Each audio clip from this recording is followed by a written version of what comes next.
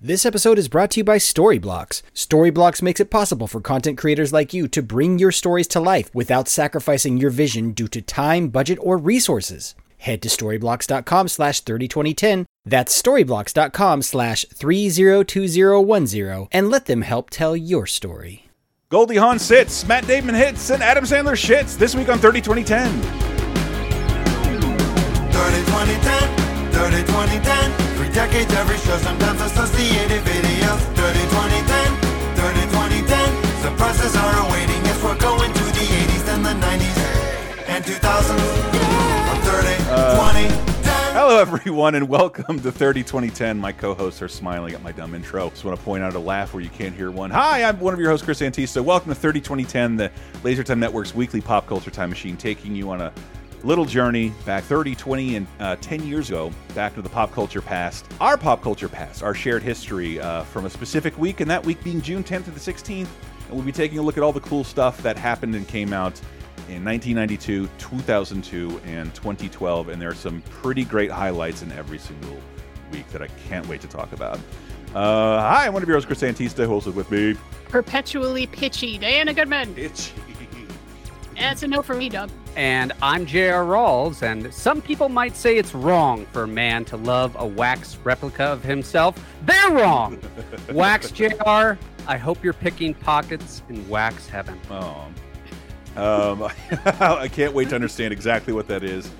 And also, big thanks to our patrons, patreon.com/lasertime. We got some listener response questions from this very show coming up. Me and JR relaying your anecdotes about the things we're talking about. There's a 80s in-depth thing we're doing because Diana's Classic Corner is mobbed with the greatest movies in history 40 years ago. It's the best summer for movies ever, and we just recorded one of our longest shows talking about E.T., and I can't wait for you to hear it. I didn't feel like any time was wasted. Yeah, E.T. is the shit, even if it's not your favorite movie. It's undeniable. E.T. is undeniable. And created our blockbuster future.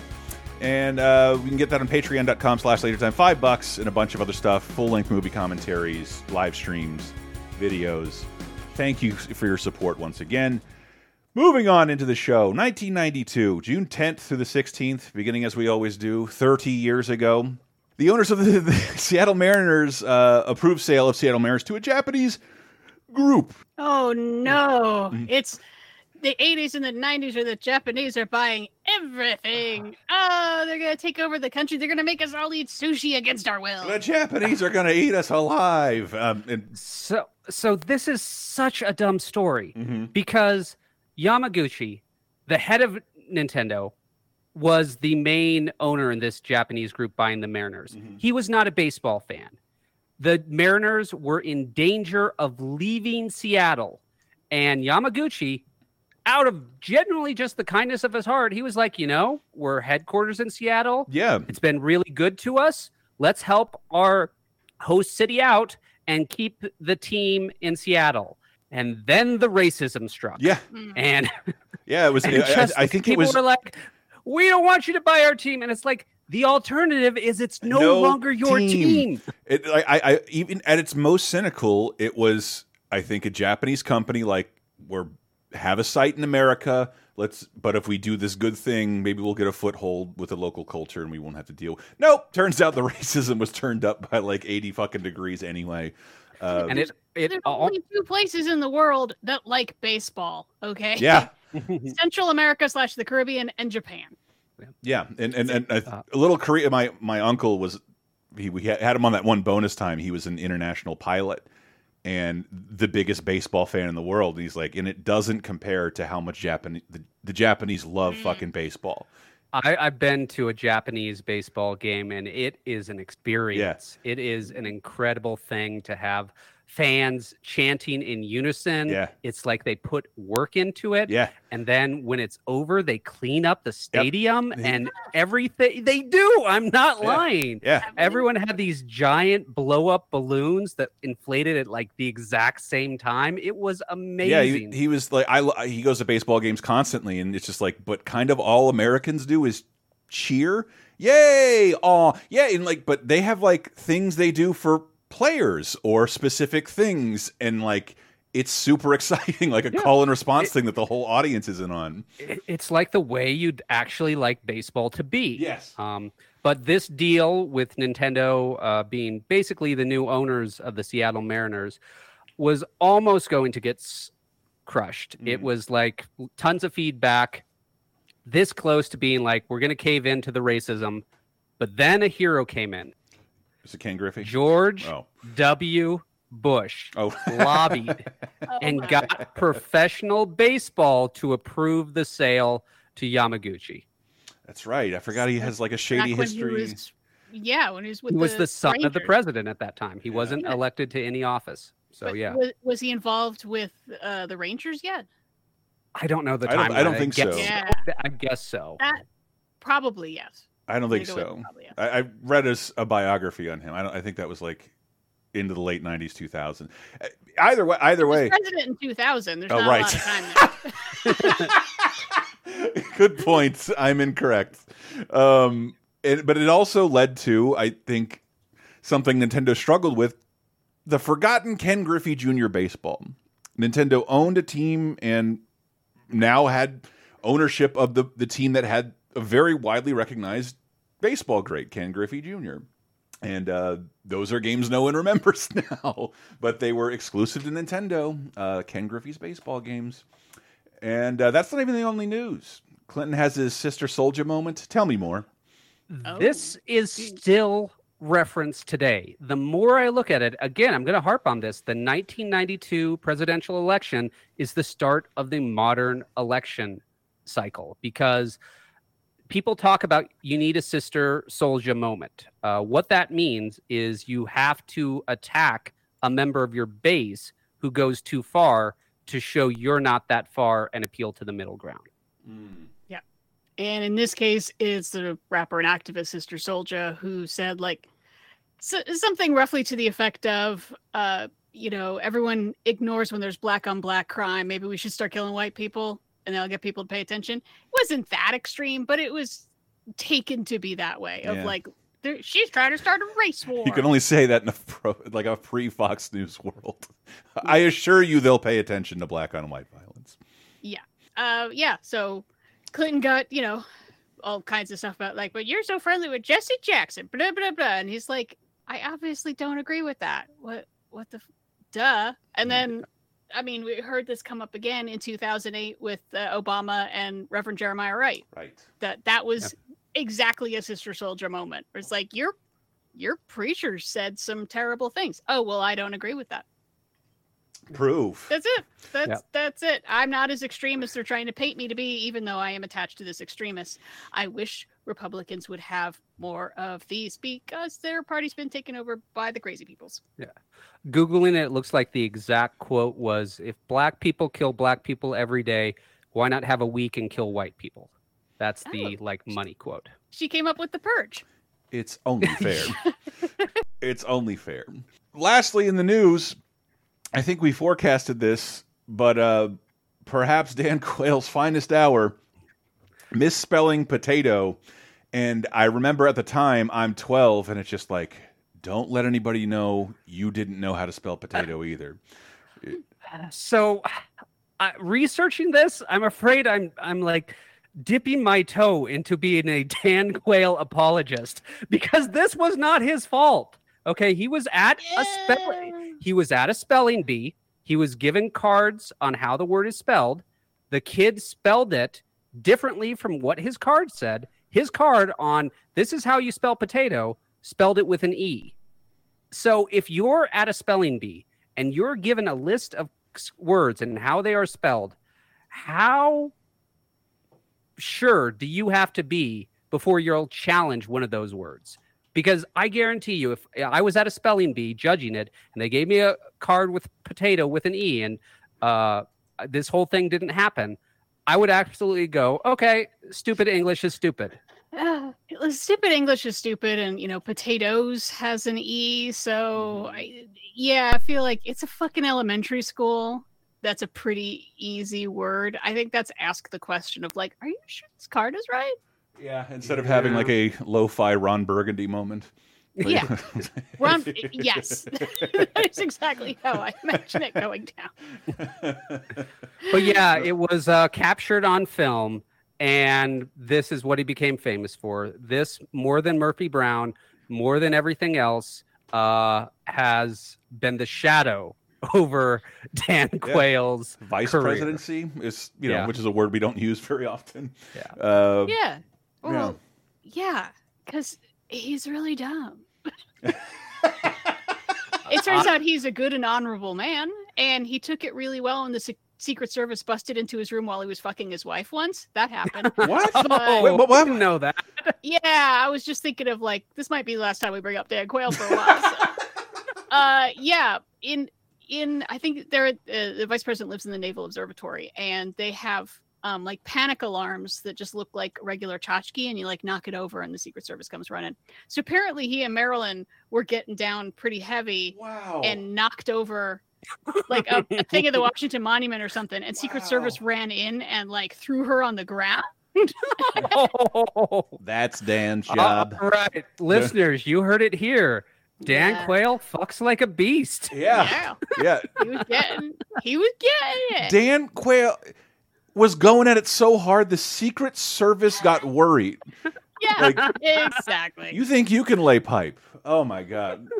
And I appreciate that, he and Marilyn just sort of rolled with it. Like, well, I'm sorry, that was a understandable misunderstanding. As far as I understand, they didn't like, everyone needs to be fired. Oh my God. I'm just like, nope, sorry about that. I don't even want to ask this, but like, where did you hear this? Like, what is this like in one of their biographies, or was this a news story? I remember. I feel like that was a news story that was like an excerpt from a biography. Like, okay. That's where the best tidbits come from. Yeah. It's like, yeah, I didn't read the biography, but somebody summarized the fun parts. I'm not going to read a fucking Dan or Marilyn Quayle biography, you nuts? Nah. Anyway, news over. Movies, or should I say movie? I'm surprised there's only one. Yeah. I mean, it's June. Yeah.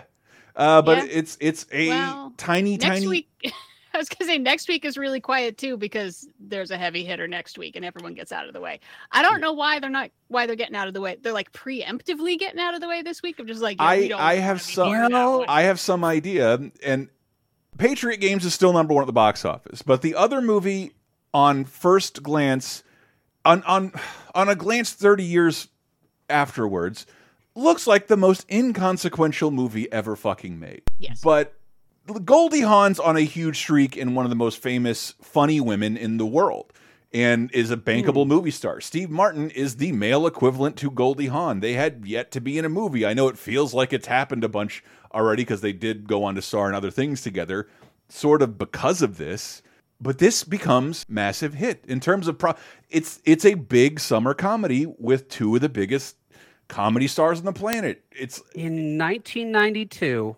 I think Goldie Hawn was the biggest female comedian on the planet. I think she was the biggest. She might have been the biggest female box office draw. Period.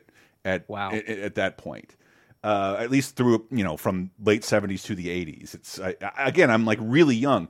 However, I saw this movie twice in theaters. I don't remember anything about it, and I was like, which one of these movies do I rewatch this week? It can't. Ken Cheeseman. Richard P. Shull, Peter McNichol, Donald Moffat, Julie Harris, Dana Delaney, Goldie Hawn, and Steve Martin in House Sitter. They look like the perfect couple.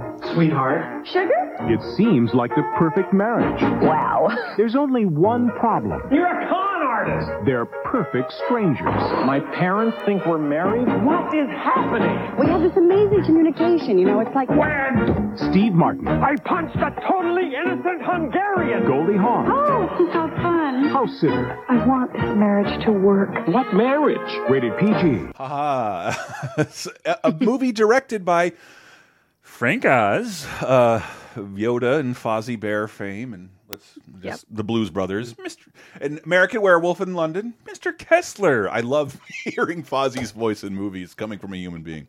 But this movie made like $100 million $1992, and the budget is all going to Steve Martin, Goldie Hawn, and the house they are in. There's nothing else to this. Goldie Hawn is a con lady who is squatting in the house Steve Martin is building. Yeah, And- it should be called squatter, not house sitter. 'cause Yes. she doesn't actually house sit. Yeah. She just squats in there, and then when Steve Martin confronts her on it, she is so good at lying on her feet and taking advantage of other people's kindness. Clearly, she's done this before. She has got her character has got to be a major league con artist. Yeah, and this again, I saw it twice. That's what the movie theater. We've been talking about this a lot on shows that haven't aired yet, but the quietness of the movie theaters, or like there were a bunch of great movies in the movie theater 40 years ago, but it is like a dozen, and they stay there for months.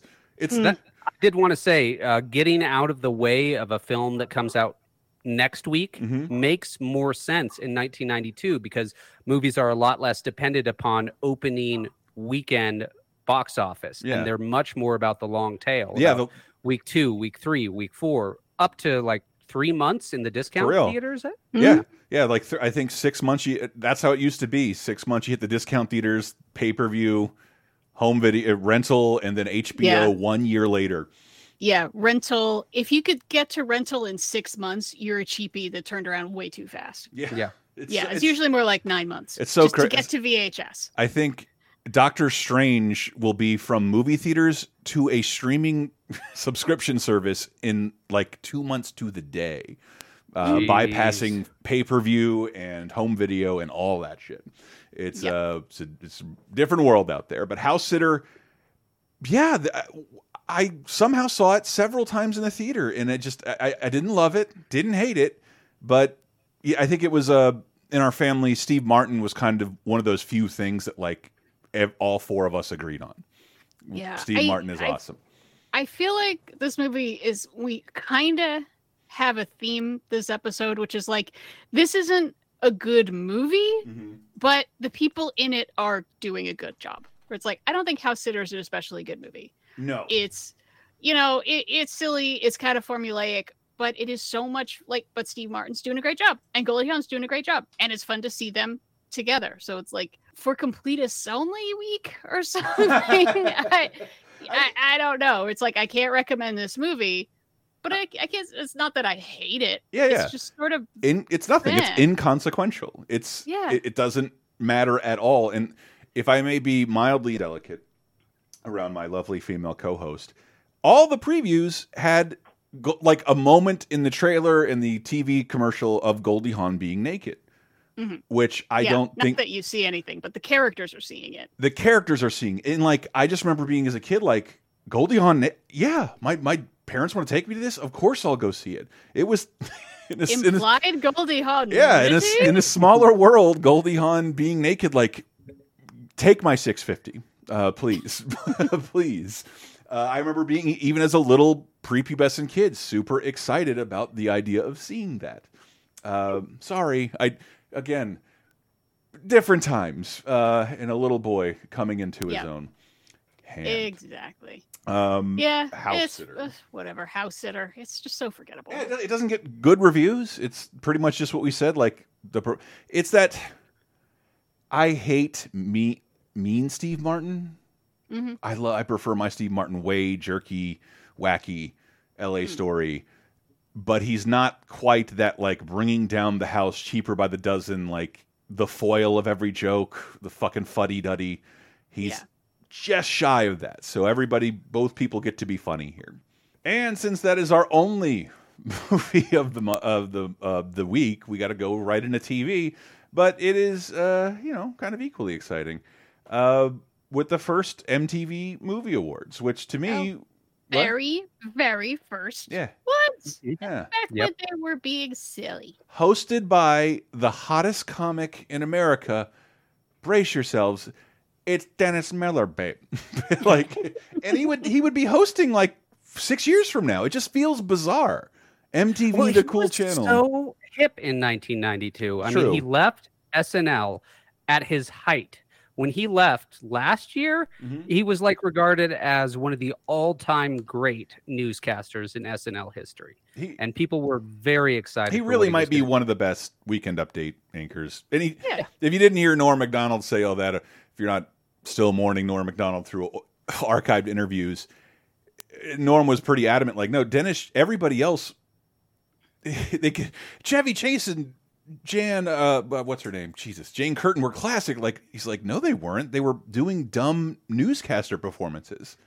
Jane, you ignorant slut. They were playing characters. Dennis Miller came on and did jokes. He in his voice. He didn't pretend to be a news anchor. And then it became a coveted role for funny people because of Dennis Miller changing it. And yeah, I know the modern perception is Dennis Miller is one of the only right-wing comedians that we have, but at the time, he had writers who weren't. Yeah. And also, 30 years is a hell of a drug. Yeah. Yeah. Yeah, and I love Dennis Miller during this period. Oh, that's... Oh, yeah. I was a huge fan. fan. Yeah. I think I tuned in for Dennis Miller for this MTV Movie Awards. And look at this. Look at this. This is the music. The awards are hilarious, though, because it's just Terminator 2 Judgment Day for everything. I'm trying to remember. Is this the year, like, they got William Shatner to reenact all the movies? They would do quirky, funny shit like this. And I think the people who ran the MTV Movie Awards now run the Oscars. So if you think the Oscars are funny now, it's because they stole MTV Movie Awards people. I don't know about that, but I do know this is the year Jason Voorhees wins a Lifetime Achievement Award. Yeah. Oh, yeah. Setting the template for years to come where their Lifetime Achievement Awards were fantastic. Yeah. I know. It ended with Clint Howard, which is it's so great and such a bummer. No, they ended it there because they're like, we can't top this. He really is taking this seriously. And he's so touched. It's like it feels bad to like keep making jokes. Like, but I mean, they had Chewbacca and they let Godzilla. No one's gonna be like, "Oh, you're being too mean to Mr. Kruger here, MTV." I'm trying to remember. Why do I have a vague recollection that Jason Voorhees was actually just John Lovitz? Oh shit! Did that? Again, like maybe that's something else I'm thinking of, but someone where it's like we hear him talking, like that's totally John Lovitz. Viacom has been notorious about ripping all this shit offline, and like it's difficult to find and see. But like the MTV Movie Awards, I prefer them vastly to the Music Awards. Yeah, because it was so focused on being funny and like it was the most entertaining award show that there ever was, and. Again, it sucks. MTV has abandoned its identity completely, and I'm one of the assholes who watched the MTV Movie and TV Awards 2 years ago just to see what it was doing. This is great. The performers in it's such a passing of the torch of what pop music is. Live performances by Ugly Kid Joe doing their what I remember is like kind of the last hair metal hit, Everything About You. I Hate Everything About You, and Vince Neil. Along with En Vogue and Arrested Development. It just, it's difficult to think of them as musical contemporaries, but it's sort of like En Vogue and Arrested Development are sort of taking the torch away from Ugly Kid Joe and Vince Neil, Motley Crue, and becoming the new popular music on MTV. 90s are being born before our eyes. Terminator 2 wins fucking everything. And that's sort of... basically fucking everything except Best Villain. Rebecca De Mornay from Hand That Rocks the Cradle. Work, girl. Awesome. Yeah. Awesome. But it does give you a sense of how long ago 30 years was, because Keanu Reeves is like ridiculously awkward accepting his reward. He's like a guy who has never acted before in this. Well. Wow. He learned on the job. I guess I'd like to thank all the people who took the time and money to call in, and MTV, and I don't know. Thanks. I mean, what we know about Keanu now, shy, nice guy. Yeah. I was like, he's just sort of a shy guy. Yeah. For an actor, doesn't seem to love speaking in public. Yeah. Most desirable male for Point Break. And I mean, what are you going to say? Johnny Utah. I'd hit it. And he beat Swayze in that. It was a Thelma versus Louise, and he won. So yeah, but he wanted it so bad it was like ass in his mouth. I won't argue. That's the line that is said. Never mind. Moving on to an HBO movie, A Private Matter with Sissy Spacek and Aidan Quinn. Did not see this one. Oh, really fucking timely, and it is on YouTube. It is based on the true story from 1962 of a woman who had like 4 or 5 kids already, and she was pregnant, but she took a whole bunch of thalidomide because of her morning sickness. And it turns out thalidomide gives you it is really bad to take when you're pregnant, because even though it was marketed to pregnant women, it causes horrible birth defects. Like, people make jokes about flipper babies, and it's like, you're lucky if you get off with just having a kid with, their hands attached to their shoulders.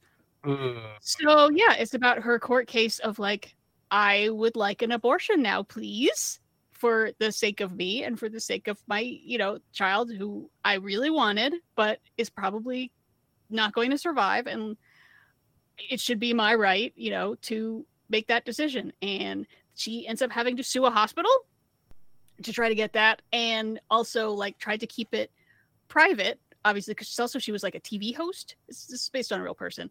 Yeah. And she was like a children's TV host and wanted to keep her name out of it because it's a medical decision and it shouldn't be public. And then it became really big in public and became a horrible thing, and she had to fly to Sweden to actually get an abortion. Because that's back before Roe. So everyone should fucking watch it to see what we're in for. I keep forgetting we're probably about to... some of us don't forget. I know. I just like... Some of us take our birth control pill every night and we think, oh, yeah. Yeah. What's next? What's next? Should I get an IUD before they're not legal anymore? I don't know. Better start... Yeah, private matter. Like I said, it's on YouTube. It's very good. And start weaving those white hats, Diana, because if we're going to live in The Handmaid's Tale, we're going to need them. Yeah, but I mean, it covers all the different angles. There's obviously a religious angle, there's a medical angle, there's a privacy angle, and really it covers everyone pretty well. So yeah. And I want to give a shout out to the YouTube channel I just found this on in widescreen. You got to really care. It's on the YouTube channel Megan's TV with 4,000 subscribers, and looks like to mostly be. It has no profile picture and is mostly exists to chronicle the work of a young Megan Fox in trashy TV movies. The whole account is just like forgotten TV movies from this person who gives a shit. I always wonder where those come from ultimately. Yeah, like where do you even get a copy of this? Yeah. Is Megan Fox want to play like one of her kids or something? A lot of these are like movies from the 1990, 1997, 1992. Yeah, it looks like she's... Yeah, Linda Hamilton in A Mother's Prayer. The Price She Paid is on here. Hey. And as well, The Rape of Richard Beck. Okay, that's a harsh title. Oh dear. Yeah. Anyway, moving on to movies we've talked about. I now have to look up. There's got to be some kid somewhere in this that's like, wait, really? I love that because like I found a movie I loved as a kid, recorded off of TV, and has never been available for home purchase or digital rental. And I found it on a Jennifer Jason Leigh fan YouTube channel. Had the full Disney movie, The Young Runaways, uploaded because Jennifer Jason Leigh is in it for 4 seconds in the 70s. So back before YouTube, in fact, way back in the 1990s, I was a huge fan of MST3K, and I was trying to get a collection of every episode. I couldn't because it was just hard to match it up. To go to the Digital Archive Project. So eventually I found a company whose sole thing was, we record TV shows and send you tapes of them for money. And so that's where I got to, and they had a huge catalog, and it was a physical catalog, and it was ridiculously big. And I got to think that type of company is where we get all these TV movies from the 80s and 90s from. Wow. That is totally possible in a news story I will bring up in the next decade. Okay. That is completely possible because this practice is older than you think it is. And I just remember being a kid, finally getting the internet. It's one of my favorite memories ever. And we're like cliched, all sitting at the screen and just typing in URLs to see if they work. And like we were huge Mr. Show fans. And we're just typing in every Mr. Show reference we can think of. RonnieDobbs.com, FatKidCamp.com. And then, lo and behold, we type in a Mr. Show reference, and 23 years ago, up pops an archive, horrible postage stamp quality of every Mr. Show episode ever at the URL jugfucklers.com, a reference to a magazine in an episode of Mr. Show, Jugfucklers. And we enjoyed Jugfucklers persisted for like 2 years before being taken down, like 10 years before YouTube. Why am I'm avoiding talking about sports, but Chicago Bulls 30 years ago retained the title. They beat the Portland Trail Blazers, who I haven't thought about in 30 additional years. So I was living in Portland, Oregon, sorry. and this is actually the most JR has ever been into sports ever, because the Portland Trail Blazers were doing amazingly well. And I know it seems laughable in retrospect, and in that Michael Jordan documentary, we're just like skipped over as this like speed bump to Jordan's rise. Get to the Celtics, the Lakers. But in 1992 in Portland, there was a real feeling that Clyde the Glide Drexler could beat Michael Jordan. And it wasn't a blowaway. I want to point that out. The Chicago Bulls lost some of these games in these finals, and they won in the end. But there was a lot of question about whether that was going to happen. But in 1992, Portland was not a hip place. Portland was not known outside of like a 100-mile radius of Portland. No one had heard of us. We were, I think, less than half the size we are today. And to have our team be nationwide competing against Michael Jordan, it was huge for us. Huge. Yeah, it's great that it's 92 where we've got the Olympics coming up, so we get to talk about the Dream Team. Oh shit! And there was so much of basketball in this time was really, well, who's number two? You know, if it's not the Lakers and it's not the Celtics, I'm a fan of whoever can make it to the finals against the Bulls with Michael Jordan and Scottie Pippen and everybody else. You know. Yeah, who's the civil medalist? That's the real question. And what's this clip about? This is showing that it was indeed a question. In 1992, Michael Jordan was not Michael Jordan in all capital letters yet. He was a rising big star, but he wasn't the juggernaut that he will become in the 1990s. You could forgive the Chicago Bulls for not understanding the difficulty of what they aspired to. After all, they'd lost only 2 playoff games last spring and breezing to their first NBA title. And this year was supposed to be more of the same. Until the wrestling match with New York. 2 losses to Cleveland. The blown lead. All right, very dramatic, Bob Costas. And then the show, this week, the show Grapevine debuts? What the fuck is Grapevine? This is so modern. I cannot believe how modern sounding this 1992 TV show is, because what it is it's mainly 80% people talking like they're in the office. It is absolutely a proto-office sitcom where people are talking into the camera, explaining what they're thinking, what they're feeling, making jokes, and then you have the actual action happen and then cutting back to different people commenting on that action. Wow, I literally wrote an outline for this exact same show called Smoke Break. Nice. I'm not kidding. Like we thought it'd be hilarious. Wow, yeah. Got 6 episodes. 6 episodes. 6 episodes. I mean, you know, if you're not paying attention to the show, this is not a good time to have your show premiere in the middle of the summer. And and I see Patrick Warburton's name. Yes, he appears on the show. I want to see how his voice sounds. Baby Warburton. Well, see, I don't think that Randall wanted to kill Lorraine. He loves her too much. Still, I can't believe she'd ever go back to him. Yeah. It's like trying to get a horse to step over a dead snake. Oh, he's got little Brock Sampson with the southern twang. Pretty good. High five. But I think they're talking about the show that we're going to talk about the reboot on in the final segment. Wow. Jack's Place also premiered last week, but whatever. It's Jack's Place. Yeah, I blew the ball here on all you Jack's Place fans. That's got to be a saying soon, right? He really blew the balls on this one. Arms. So you don't want to cross those Hal Linden fans, man. They are brutal. They'll cut you.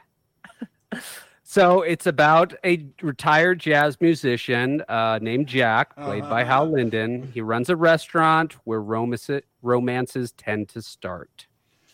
Great. Woot. Woot, and then 2 seasons, by the way. We also get the end of Next Generation with end of season 5, season finale with Time's Arrow, part 1. This is famous because it's the episode with Data's head. Yay! It's one of these. It's one of these, like Chrissy keeps saying, like, "Well, that show sounds like that episode of the Orville." And it's like, well, duh. Yeah, this is one of those. It's like, hey, that's like that Futurama. Well, duh. I know. I've lived in the shadow of Next Gen's legacy through parody. I will say, by the way, the Orville had their Data character commit suicide this week. Like, this going places Star Trek will not go. Wow. Well, this one it makes the list of most worst TNG episodes of all time list. Okay, so not the Borg one. Yeah, this is not good at all. It's Data. His head is taken off. It's found by Mark Twain. And Joe Piscopo. Guyan is in the past, but it's her from the past, not the future, but she's going to find out about the future. And the only thing that ever stuck with me about this episode was Whoopi Goldberg, as the bartender, makes a drink that's the exact temperature so that when you drink it, it evaporates in your mouth. And I always thought that was such a cool concept for a sci-fi drink. It's very cool. We can't do that, but that sounds super cool. And you can guarantee Slugworth won't steal it. Yeah. Sorry, I don't. What a stupid thing to say. 1992 video games. These are like kind of going to be all Genesis, and I love the biggest basketball game had such a weird name. It was just the people in the finals every year. So this year is called Bulls Lakers. Yeah, and it plays like every other 16-bit basketball game. I don't feel any of them really stand out the way like NHL 94 stands out. If you talk to... Go ahead. Look at Nintendo made NCAA basketball, and it's just kind of this odd 16-bit Mode 7 approach to 3D basketball. It's like 2 frames a second, but it's like over the shoulder. Great. It's over the shoulder 3D basketball on a 16-bit system. I played a ton of it for some reason. Yeah, because I love that before companies would go locking down the entire NBA license, it's competing on the same platform with David Robinson's Supreme Court. Yeah, that's a great game where you start out in the Circuit Court of Appeals and work your way to eventually being Chief Justice. What's wrong with that? Yeah, overturning Roe versus Wade. So declares Justice Robinson. Got Caddish and then Fighting Masters out on the Genesis this week. So Fighting Masters is god awful. It starts out with an awesome epic storyline. 12 solar systems are going to go supernova, but a superpower race will save one and only one race who proves to be the best fighter in the galaxy. The best puncher. Yeah. Your species will be saved on your ability to punch. And there's only 2 buttons. You can jump and you can attack. The Genesis had more buttons than that. Why don't you use them, 1992? Use them. They're there. That's how big Street Fighter was. In order to get Street Fighter on the Genesis, they had to redesign their controller with enough buttons to accommodate it. And they did. But it's not happening yet. And awful port of one of the worst games ever, Bart versus the Space Mutants.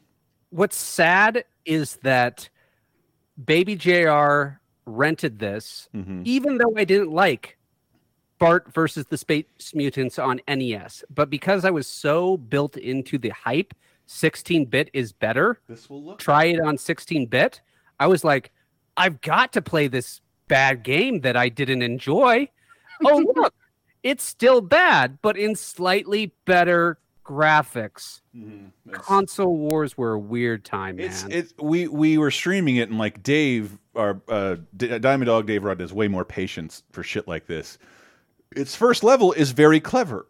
Yeah, it's a adventure game disguised as a platformer in the first level because you solve puzzles. The aliens are hiding. You can unmask them with coloring things purple, but to do that, you got to use slingshots or tip over a paint can on a ledge. It's all these really clever things that's masquerading the rest of the game, which is the shittiest side scroller you have ever played in your life and is unfair as fuck. The first level is the only clever thing about it. The NES had horrible controls for this game, but somehow the Genesis controls are even worse. And I don't get how they improved. If you want great controls, you got to turn to Splatterhouse 2, one of the slowest games I've ever played, and Warrior of Rome 2. Fun. I played it for the very first time. I have zero nostalgia for the Splatterhouse series. I love Splatterhouse, yeah. Yeah, I just didn't play it. It passed me by when I was young. But this is a solid brawler. I mean, it's a fun little time waster, and it doesn't do anything super unique or super amazing with the formula. But now that my video game time is very limited, I can enjoy a game that's workmanship-like. You know, I don't eat avant-garde cheese. I eat cheese that is workmanship-like. So I can enjoy a piece of art that just does what it does well without always having to innovate. What kind of cheese do you want, sir? Orange, please. I'll have the orange cheese. And then this is crazy. We don't always have books to bring up unless they're super notable. But Snow Crash by Neil Stephenson is probably one of those books. Yeah. Sort of defining terms that we use daily right now. Metaverse is from this book. But my personal belief, this has the best name character of all time. I don't know. Is it the main character? Because it's like the one thing I know out of this. Yes. I know it's, sort of it's cyberpunky and it's like a future where everything is like hyper capitalistic. But before you say the name, I just want to remind you. Character's name. So good. I want to remind you, Arnold Schwarzenegger plays a character named Ben Matrix in Commando. Is it better than Ben Matrix? Yes. Yeah. What's the name?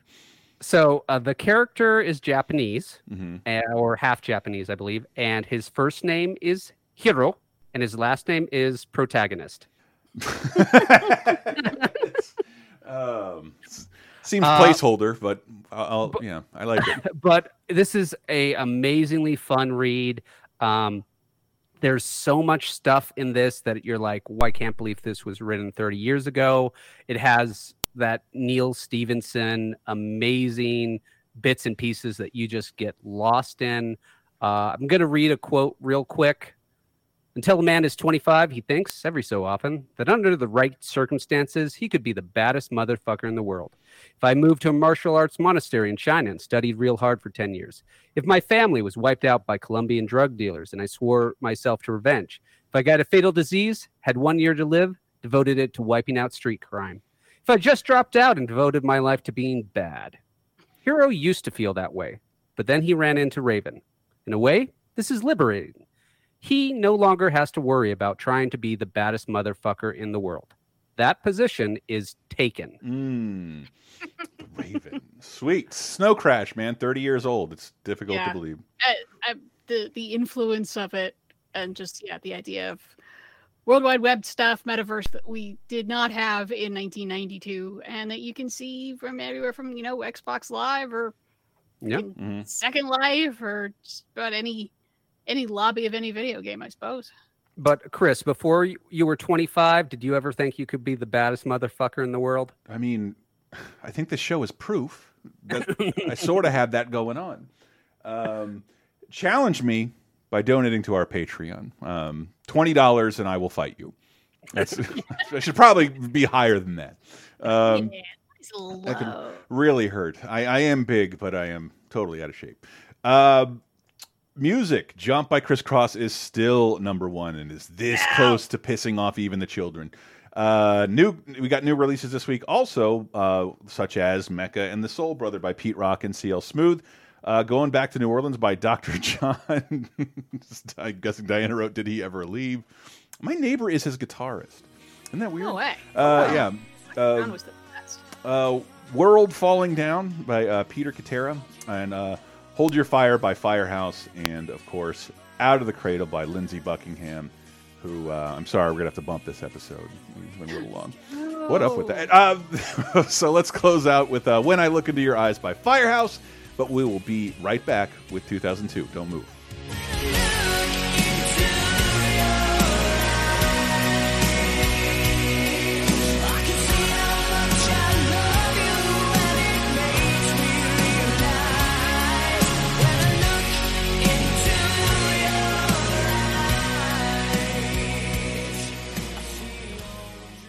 Would you like exclusive bonus podcast commentaries and more from the LaserTime crew?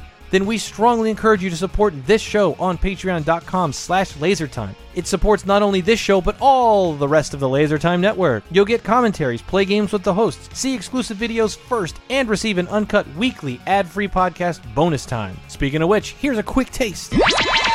But I want to talk about good cartoons. I want to talk about a good cartoon, a good experience, a movie I have seen 3 times. What? I've seen 3 times. Yeah, I've seen it twice already. That's Chippendale Rescue. What the fuck? I'm supposed to be the diehard here. Jesus Christ. It does seem like a movie custom made for you though, Chris, because it's like the sequel to Roger Rabbit. We never. It is Roger Rabbit, and I don't say this with cynicism. It's Roger Rabbit for millennials and Gen Xers, and just because I didn't want to spoil things for Michael. I was just trying to say you're not going to see Mickey. And you're not going to see Donald, really. But, dude, there's schnookums in meat in the end credits, for fuck's sake. I don't think that's been acknowledged by Disney in any way ever. But they're just, boom, there in the end. It's fucking crazy. Some of those cameos that they got This is Randy Marsh is Randy Marsh is chilling in his sauna. In a sauna room. I got with 2 of the 3 little pigs. Get Bonus Time, a weekly uncensored and commercial-free podcast every Tuesday, starting for just $5 on patreon.com/lasertime.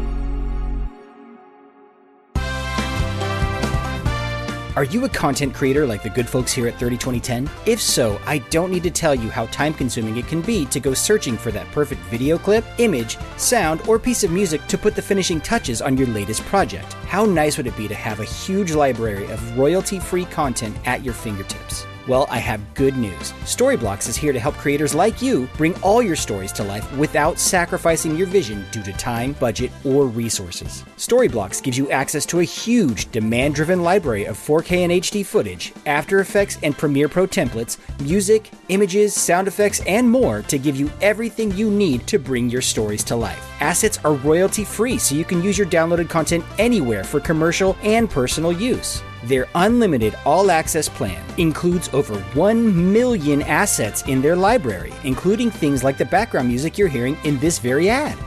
Whether you're a seasoned content creator or someone just dabbling with your first YouTube or Twitch channel, Storyblocks offers a selection of flexible subscriptions that fit every budget and scale to give you all the content and tools you need to focus on what's most important, creating. So what are you waiting for? Get started today at storyblocks.com/302010. Once again, that's storyblocks.com/302010. Shoulda took a picture, something I could keep. Buy a little frame, something cheap. For you, everyone says hi. Coming in with David Bowie. You may not associate with 2002. Yeah, Everyone Says Hi by David Bowie off of Heathen. Crazy. Yeah, it's good. Sounds like classic Bowie, man. Yeah, I think just lightly, Bowie was on Arsenio Hall 10 years ago to the week. Yeah, dude was doing shit whole time, man. 2002, June 10th to the 16th. We also have some other new releases. Didn't we bring up Wasp last week? I think so. Yeah. Well, but now in 2002, they're back. Wasp. God Loves Ugly by the Rhymesayers. In Violet Light by the Tragically Hip. I always like to say it like, what's his name? Pardo? Don Pardo. Don Pardo, not Jimmy Pardo. No by They Might Be Giants. Sticks and Stones by Newfound Glory. And Untouchables by Kron, or Korn, if you want to call him that. Foolish by Ashanti is still #1. I don't remember this song being that big. I don't either, but it was. And a little bit of news to bring you into the wonderful world of 2002, what was happening 20 years ago. Ken Warwick, UK scientist, connects his nervous system to his wife? Yeah. This sounds like bad sci-fi. So he's been doing this for the next 20 years. He is like the go-to guy on connecting your nervous center, like prosthetics, connecting your nervous system to things that are not your nervous system, whether it's another human being or to a robot or to whatever. And he says straight up, this was a gimmick. This was a test to get more coverage and more news, but he sends a very basic signal from his nervous system to his wife's nervous system. So it's basically like binary. So you can communicate yes, no, no, no, yes, yes. I thought you take out the trash. But as a method of communication, that's really limited. It's actually a lot better to just use the phone or call or email. It's not as technologically advanced as a horse answering math problems. But yeah, he's been trying to progress for 20 years in this area. And, if 40 years from now, you can like connect your eye sockets into artificial eyes fairly easily because we're all old, probably owe some thanks to this man. Wow. And sort of piggybacking on her deviation in the last segment, I never heard of this website, but Film 88 is shut down. It is the second website successfully shut down for rampant movie piracy. And it's based, and this got to last a little while because it was based out of Tehran, where the U.S. had no jurisdiction. And they are offering new Hollywood movies and streaming episodes of shows. And it's hilarious because the news articles, they promote it as in VHS quality, which is shocking 20 years ago. We are like a good almost a decade away from like serious online streaming, but these people figured out a way to do it on your PC alone. Problem was, didn't have any permissions and just selling movies they don't own. And the MPAA was going absolutely apeshit. And they shut them down because while your website is in Iran and we can't touch you, your server is through Europe, where there is some jurisdiction. But I just thought it like $1 to $1.50, and you could watch on demand VHS quality streaming video in 20 years ago. I know we laugh at VHS quality, but I had some clips from 2002, and they're not VHS quality. Yeah. They are far below VHS quality. So that's decent. It hurts because like I love The State, and it's really hard to get any good copy of The State. And like the best copies are the people who fucking did the digital transfer 20 years ago, and they're like QuickTime files, and they're nowhere near VHS quality. They're the worst, but they have all the right music intact. Moving on to the movies of 2002, and these are all kind of biggies. Oh yeah. This first one, man, I'm going to give a warning to anyone who is in MK Ultra, because I might say a trigger phrase to turn you into a Manchurian Candidate, because trigger phrases should be things that are not commonly said. It's a sentence that has never been said before, so you're not going to accidentally run into it. This is a boring John Woo movie. Oh, no. I did not see that coming. Crush capitalism. I still think my favorite one of those is from American Dad. I'm getting sick and tired of this orgasm. That's the phrase no one has ever said. So, it's a Carlin bit. I need to take a shit while running at full speed. Wind Talkers, baby. Brian Van Holt, Roger Willie, what a great name. Mark Ruffalo, Noah Emmerich, Peter Stormare, Adam Beach, Christian Slater, and Nicolas Cage. Oh, this is so disappointing because it's a World War II movie, take place in the Pacific, which not a lot of them do. It's directed by John Woo. And yes, the action scenes are spectacular. There's some amazing fire effects of tons of dudes on fire because they hit a pillbox with a missile or whatever. But it's a movie Navajo Code Talkers, who deserve a way better movie than this. First of all, they deserve to have a movie where they are the main characters and not Nicolas Cage caging out all the time.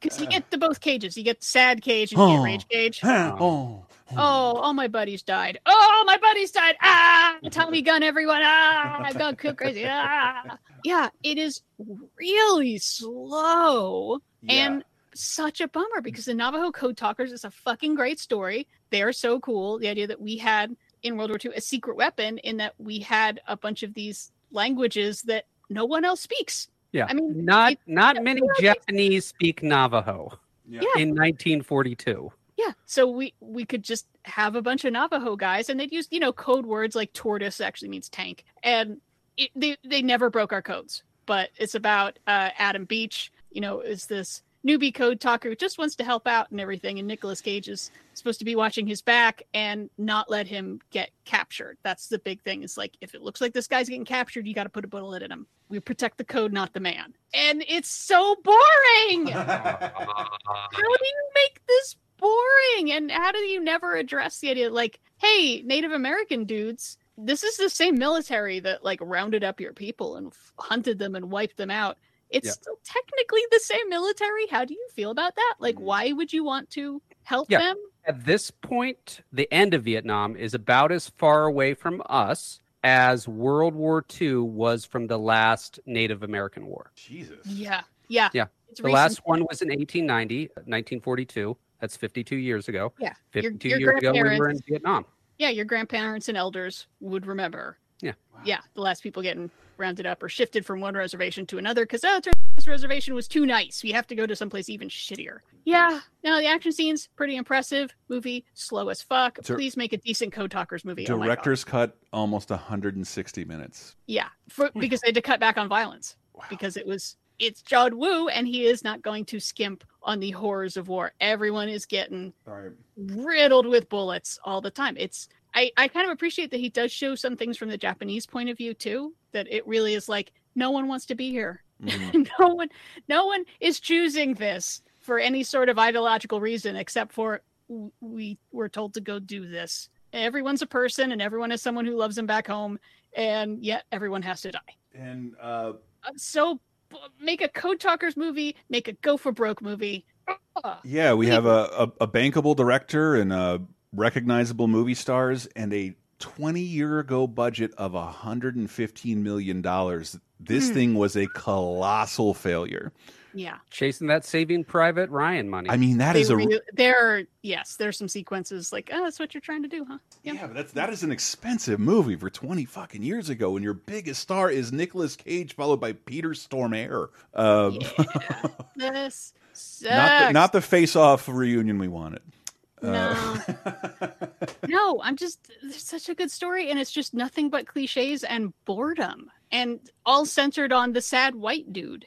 That's not the story. Yeah. Anyway, there's a new show about the Navajo I just read about today. I wanted to check out. Yeah. My dad took me to a lot of Navajo reservations back in the day. Also, had to doing research and realizing, okay, so Adam Beach was also in Flags of Our Fathers, where he played Ira Hayes, and he's like one of the only Native American actors that has not popped up on Reservation Dogs yet. If they come back for another season, I want to see Adam Beach because he's a good actor. And this movie was so disappointing. And if I were a betting man in 2002 of what was going to be the better action movie, I would have put all my money on Wind Talkers, and I would have lost it all compared to the next film. Yeah, because John Woo, of course. Yeah. That sounds awesome. Yeah, John Woo versus the guy who made Go and Swingers. Making an action movie? Go was fun, but... God damn it, Diana, for making me say this name. I know who this actor is, and I've never been able to say his name right. The next movie we're talking, Adewale Akinoyu, Adebije. I forget. It's Mr. Echo from Lost and Adebisi from Oz. You know the man. He's a fucking awesome actor. And if somebody could find this for me, right after he died on Lost, he went on Jimmy Kimmel Live, and it's like, right after Lost, why? And then the announcer said his name perfectly, and like, it was so, none of us knew it, that was, never mind. Mr. Echo, Clive Owen, Julia Stiles, Brian Cox, Chris Cooper, Franca Potente, and why not, Matt Damon. The Bourne Identity. I'll give you $10,000 to drive me to Paris. I can't remember anything that happened before 2 weeks ago. Trained by the government. You've got a Black Ops agent who's off the reservation. Taught to disappear. I don't even know who I'm hiding from. I gotta figure this out. Born to survive. You! Stop right there! On June 14th, Matt Damon. This is not gonna stop. Is Jason Bourne. What are you gonna do? I'm full of surprises. The Bourne Identity. The Bourne Identity. Technically, not a dead franchise? No. I don't think so. No, I believe still going, but he's no Richard Chamberlain from the made-for-TV 1988 version of the Bourne Identity. Oh, really? Yeah, I didn't know such a thing existed. They tried before. Well, the book was huge. Robert Ludlum was huge, and it just kind of didn't whatever. And Doug Liman, like I said, director of Swingers and Go, was like really, really into Robert Ludlum books and really fought to try to get the rights. I did not realize his dad is an incredibly interesting person. He was I think the head of the commission investigating the Attica prison riot.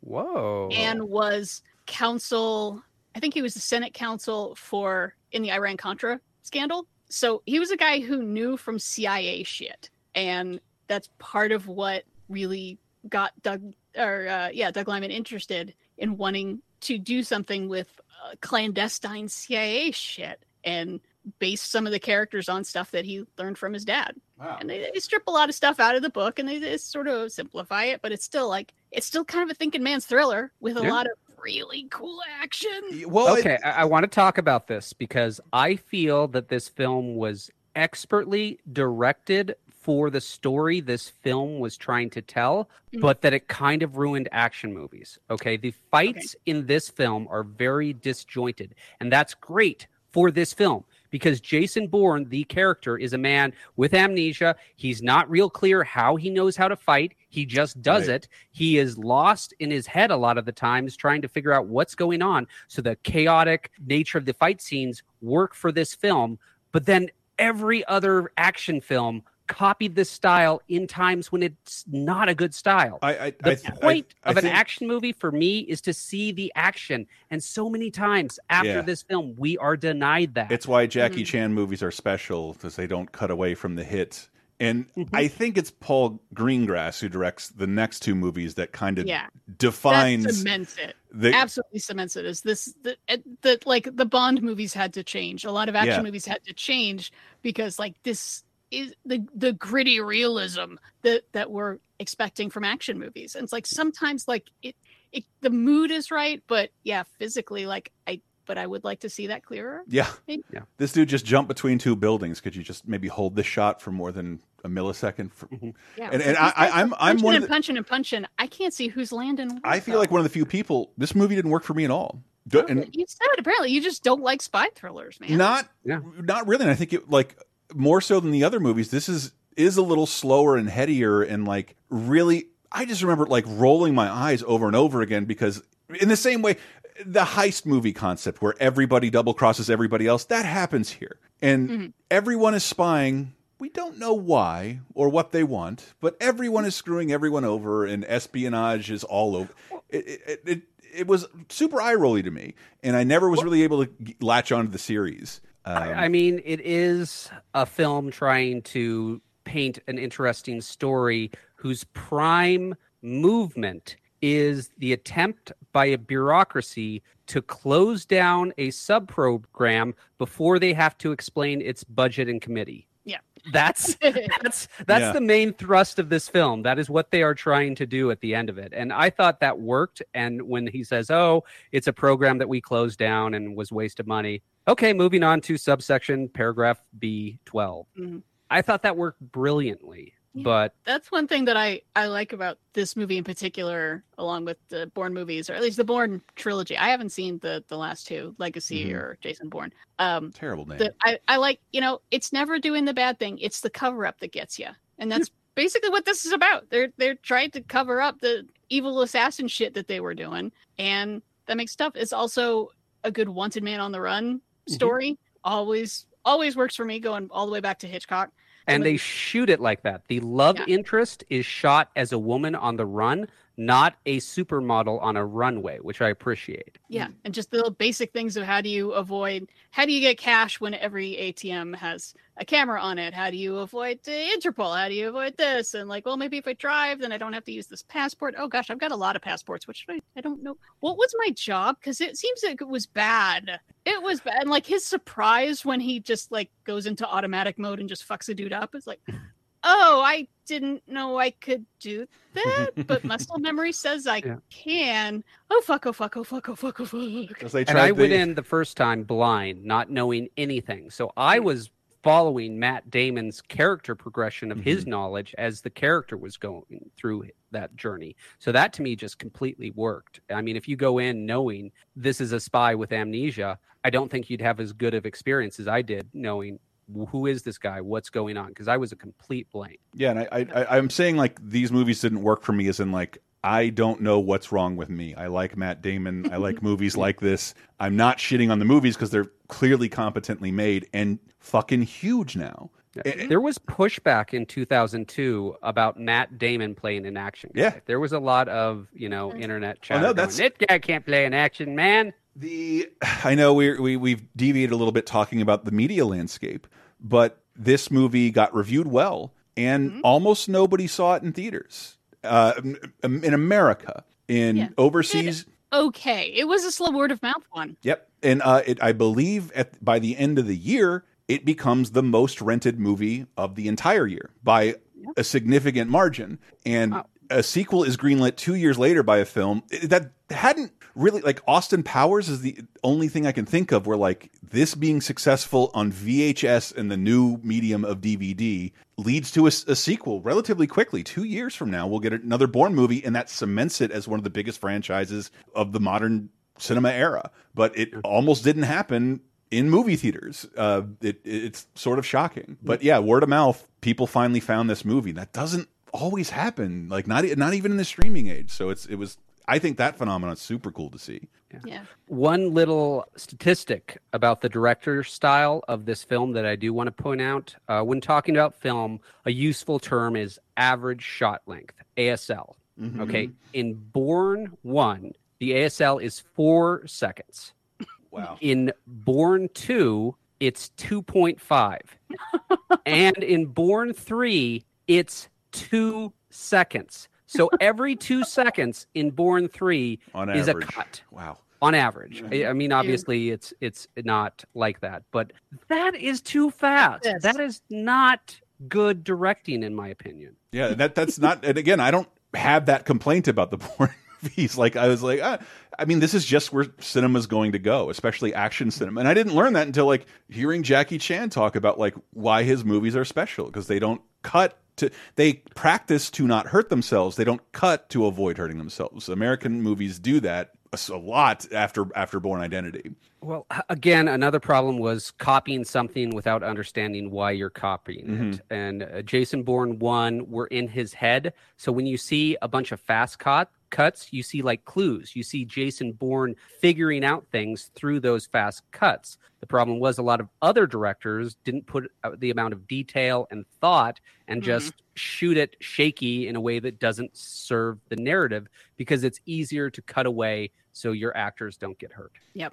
But then when they do let shots linger, it does have a pretty hell of an impact. Like you said, him jumping from one building through a window into the other building, that's one long take, man. Yeah. You know, it's not he jumps, cut, he lands. It's camera goes with him. It's like, yeah, emphasize where the action is. And I believe I think they're all streaming on Peacock now.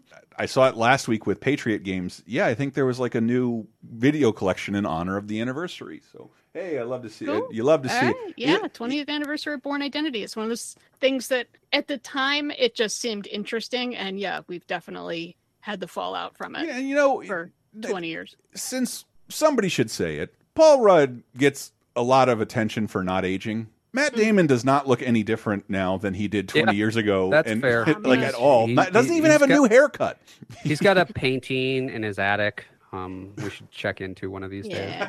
And I am just happy to see Franca Potente in anything. We talked about Run Lola Run, 2 years ago. That movie she's so much fun in that. And like every time she pops up in something, you know, even if it's like The Princess and the Warrior, I quite liked, but she's just, I don't know, she's around. I don't know if she's just making more movies in Germany than here, but she also hasn't aged that much. Jesus, I just saw a recent picture where I was like, what are you doing? Do you have a magic elixir? Well, you know, personal chef's help, but and studio-funded dieting. Yeah, a slow burn compared to what's the #1 movie? That is, I didn't even need to emphasize how slow a burn this movie became a hit because of what beats it. And I feel like we're going to, you know, our opinion might differ from that of some younger millennials because I fucking hate this movie. The Sugar Ray, like the band or the boxer? Okay, so... Yes. Martin McGrath and friends in this movie. Stephen Grimes, Miguel A. Nunez Jr., Isla Fisher, Rowan Atkinson, Linda Cardellini, Matthew Lillard, Sarah Michelle Gellar, and Freddie Prinze Jr. in the #1 at the box office film, Scooby-Doo. All of Scooby's friends are on the case. We're here to solve a mystery. The leader. I do a tremendous amount of teamwork. The smart one. I'm gonna solve this one first. The cutie. Would you do it for a Scooby snack? And Reggie! the best friends. Who's your best buddy? Reggie. And who's my best buddy in the whole wide world? Ruby-Doo. Scooby-Doo. Look for it on video and DVD. I will, and that's where I ended up seeing it. What is your history with the Scooby-Doo franchise? I hate it. Are you no emotional attachment to the characters? I actually loathe it, and like not so much in its modern form, but just like, dude, it was on all the time. It was one of the only cartoons with a fucking laugh track in every single episode of those old shows. I've seen, even in the 90s, there were better animated, better written episodes of Scooby-Doo. No, dude, Pup Named Scooby-Doo is good. Yeah. I've seen King Ghost of Scooby-Doo. I will go to bat. But it's just like being a kid, and like this was just on constantly. It's like, I don't want to go off on too much of a rant about Hanna-Barbera and Cartoon Network, but Hanna-Barbera didn't have a lot of successes. It had like 3 successes that it tried to rip off over and over again. And my whole life as a kid, wanting to watch nothing but cartoons, I was forced to watch Scooby-Doo and Scooby-Doo ripoffs to a point where, even as a kid, like, I want to pull my fucking hair out. Please, Nicktoons exist soon, because I'm so fucking sick of these teenagers and this anthropomorphized thing that's their friend or a car or a dog. You mean the Dune Buggy? Yes, or a Jabberjaw. You mean Caveman? The Caveman. Love Captain Caveman. You didn't even say shit about Captain Caveman. No, so here's the thing. Yeah, I'm also like, I was a little kid in the early 80s, so I watched a lot of like 70s and 60s Scooby-Doo. And my relationship to it is, it's dumb, but it's fine. Whatever. Yeah. I really love the Mystery Machine. For some reason, that's the only thing that I care about. And get this, if I can make a more of a nuanced take, I love when younger kids are into this, because it means they're like, dude, I love it when kids love light horror. It means they're going to get into cool horror soon. Mystery Incorporated is a solid cartoon. It's the last version of Scooby-Doo. They have a arc where characters grow and change, and a master mystery to solve throughout the series. It's a solid recommend for me. Yeah. So walking into, oh God, a live action Scooby-Doo movie, just, these all suck. Live action cartoon movies all suck. This one, I have to give some credit, and I'm going to put it pretty much all on James Gunn. Yeah. First of all, I do not know how he got this writer's gig. Me His neither. previous movie was The Specials, was Thomas Hayden Church. Tromeo and Juliet. And Tromeo and Juliet before What the that. fuck? I don't know how he got this gig, but there is a postmodern edginess to this that apparently had to get toned down quite a bit. Yeah. That it was edgier and more of a parody satire. Do you know what it was originally rated by the MPAA? No. R? R. What? The original cut of this film was given an R. They had to make a whole lot of changes, and they had to digitally remove a lot of cleavage in this film. And I am not making that up. and yes, I remember reading that because the original script was like, very clear about marijuana use. Right. Very clear. And and there's plenty. I mean, Shaggy's love interest is named Mary Jane. Yeah. Is this the start of Hanna-Barbera making fun of itself? You know, we're almost in the Cartoon Network phase of Harvey Birdman. Yes. Yeah. Yes. Yeah, I guess we're right around. No. We're definitely, because I think, you know, Hanna-Barbera are not alive, and because of Ted Turner's acquisition, wanting to create an entire network of cartoons, he acquires Hanna-Barbera. We'll talk about it in the next segment, and they're finding a way to repackage the IP that they own, even though these shows are becoming obviously less popular. And a big budget film is a great way to do that. And this is surprising. Here's how not a good Scooby-Doo fan I was. I remember I would wake up every day, like summer of like '86, so I could watch Scooby-Doo at 6 in the morning. But I had to get up early because that was the only times they would play episodes with my favorite character, Scrappy-Doo. Which it was you. People who love Scooby-Doo hate. Was popular. I want to point this out for the record, people. Scrappy-Doo was brought on, and when he was initially brought on, ratings improved dramatically. He was a popular character. He only became hated in retrospect. At his premiere, he was popular and may have saved the franchise. Man, it's like Robin. Well, then it should have died. Then it should that's Do you know how many TV shows Scooby-Doo has had? Oh God, I can't even imagine. Unbelievable. Unbelievable. 13 separate TV shows. Wow. Fuck. And 2 more are on the way. And then Lord, and but like, why? I mean, really is just brand because familiarity. It's a eternal green property. Yeah. It's a 53-year-old IP. It's a merchandising juggernaut, and every generation of kids can be like have their first version of Scooby-Doo, and it works for them. I am so shocked by its longevity, because literally, I think we can say now, no other Hanna-Barbera product has shown this kind of withstandability. No. Not even Flintstones. Not even Flintstones. Nothing. No. Not even Tom and Jerry. And one of the things that bums me out about all these soulless corporate acquisitions, the Hanna-Barbera name hasn't been attached to this for, I think, a majority of its lifetime now, because of how long it hasn't been Hanna-Barbera. It's been Warner Brothers. This is a Warner Brothers film. The last cartoons are all Warner Brothers animation. But I brought it up to say that the only reason I saw this movie is because I found out about the Scrappy-Doo reveal. I'm like, that's fucking brilliant. And I will go see this movie because of that. And that's another change. Originally, the villain was not going to be Scrappy-Doo. It was going to be Old Man Smithers from the start of the film. It starts medias res. And it was going to be the same villain, just doing the same thing for a second time, which I honestly thought would be funny. Yeah. No, I don't think it's especially good. I think some people are doing a great job. I have to give Matthew Lillard so much credit. Totally. He's great. Linda Cardellini is wonderful.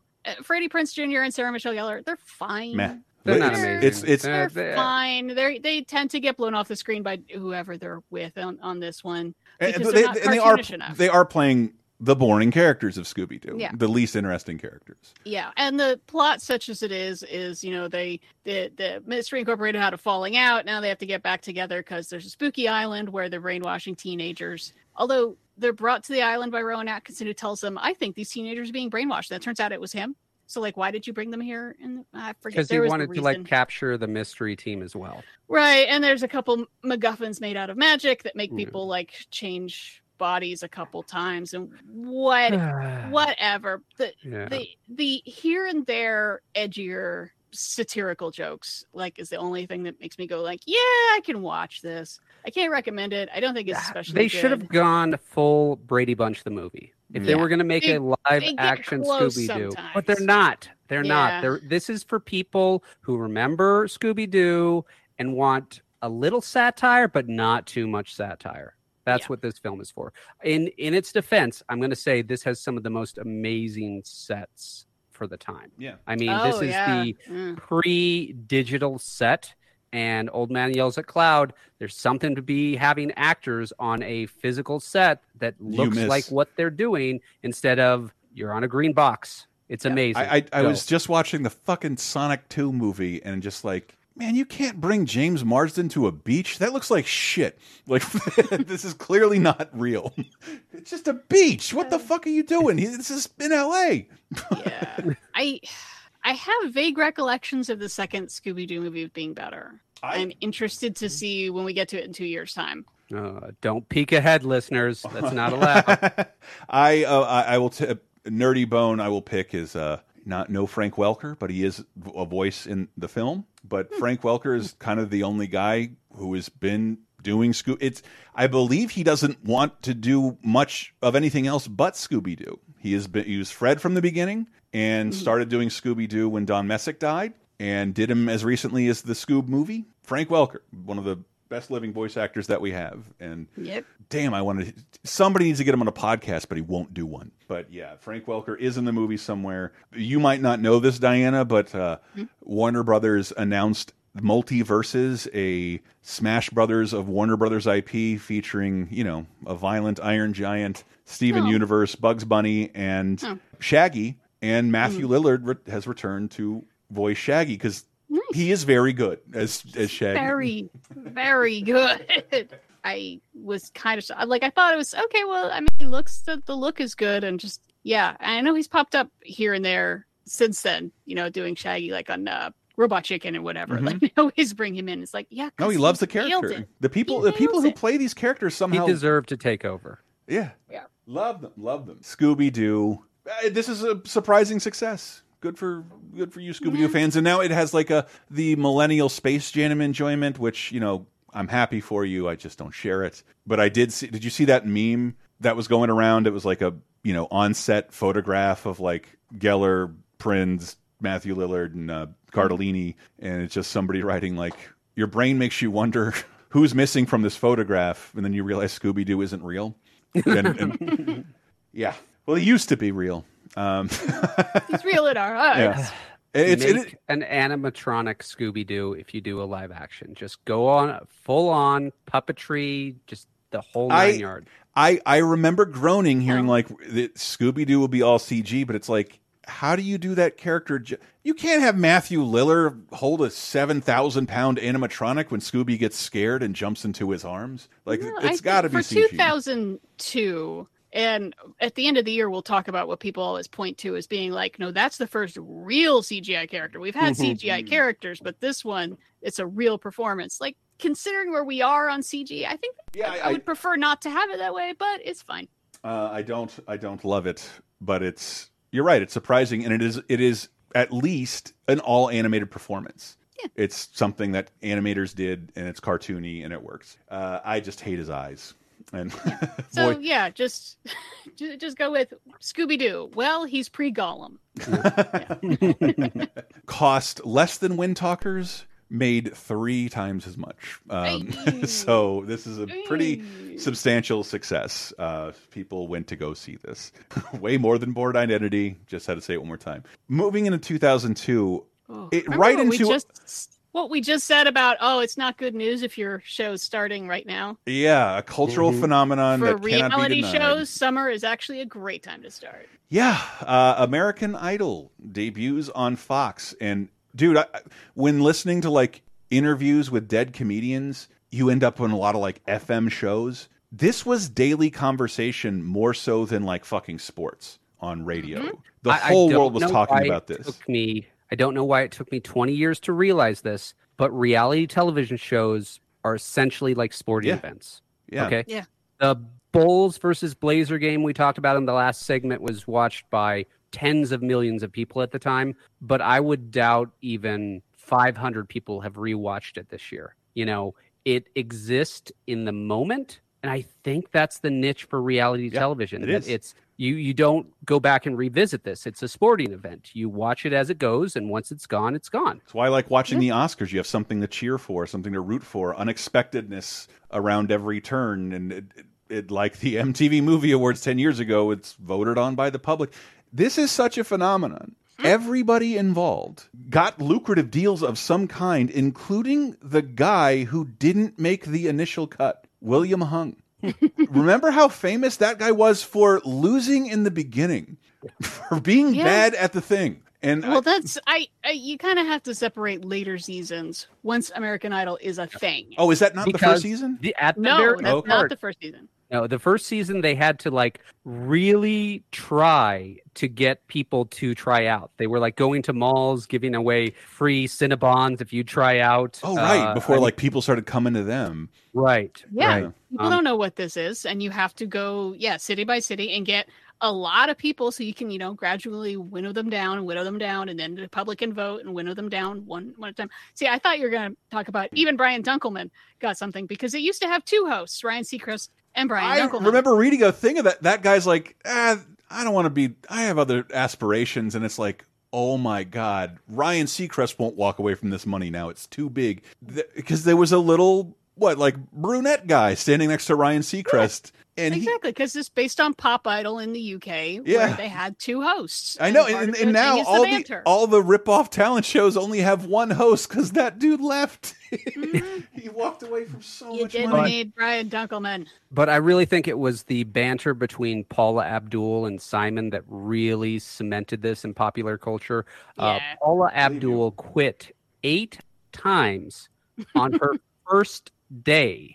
She thought Simon was just far, far too mean. And I can get that. But Simon was perfectly willing to expose the ageism, the looksism, the bodyism of the music industry, everything not related to a voice. He was perfectly willing to say, no, you're not going to be a pop star because you're too old, even though your voice is gorgeous. Mm-hmm. And Paula Abdul had a lot of pushback against that. It doesn't mean that Simon was wrong, but there was that conflict between the two of them that I think a lot of watchers really tuned in to see that, especially in the first season when they were expecting 100,000 votes, because this is 2002. In order to vote, you had to actually call in. Yep.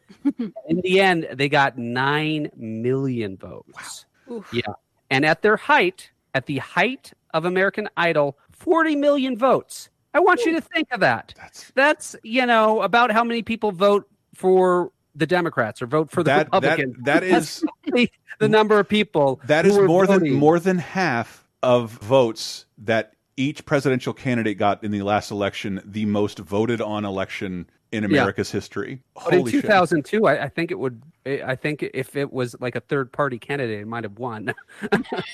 What I find fascinating is, I don't know, as kind of I'm a budding snide, cynical snob. The most famous person they could get was Paula Abdul, whose music career was over. She has been relevant for 20 years now because of American Idol, bringing her back, and everyone else who replaces her is so fucking famous. I can't. What? Katy Perry, Jennifer Lopez are going to judge this? It was because Paula. You're getting in front of 50 million No, people? I know. I'm just saying, but like Randy Jackson was the third guy. Nobody in the world knew who that guy was. He was very important in the music industry, but nobody knew who he was. Now everyone knows who the American Idol hosts are because they're so fucking mega famous. It's just it's crazy. I find the whole thing such evil genius. Yeah.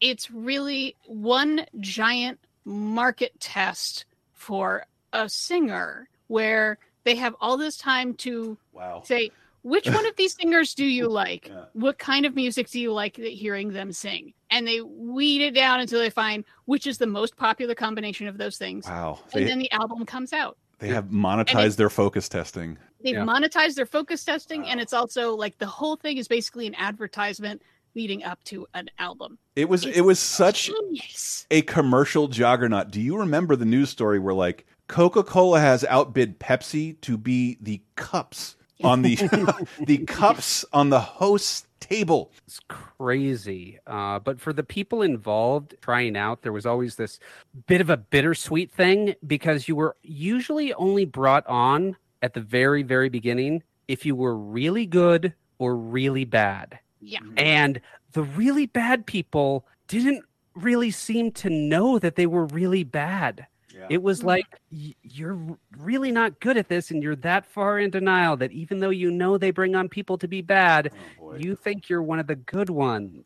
This is not going to be. That's one of the reasons why I hated the show and wouldn't watch it. 'Cause I had an ex-girlfriend who dragged me to like one of those modeling tryout expos, and I just saw like, you know, all these like old women, just women crying like outside in the hallway because somebody Simon Cowelled them. That's my memory of going to one of those things. It was fucking awful. But just to be validated with a program you can't even afford to pay for. Anyway, American Idol is huge, and I forgot the first winner is Kelly Clarkson, and I think people were like, this show can't make anyone famous. And like, oh, all right. Oh, it did. Whoops. So my biggest American Idol memory is not actually the show. It's the PS2 American Idol karaoke game. Oh, boy. And Simon was so mean to me, guys. I mean, he really hated me. Please look up. I even put it on my YouTube channel as a tribute to Whitney Houston when she died. The American Idol Game Boy game,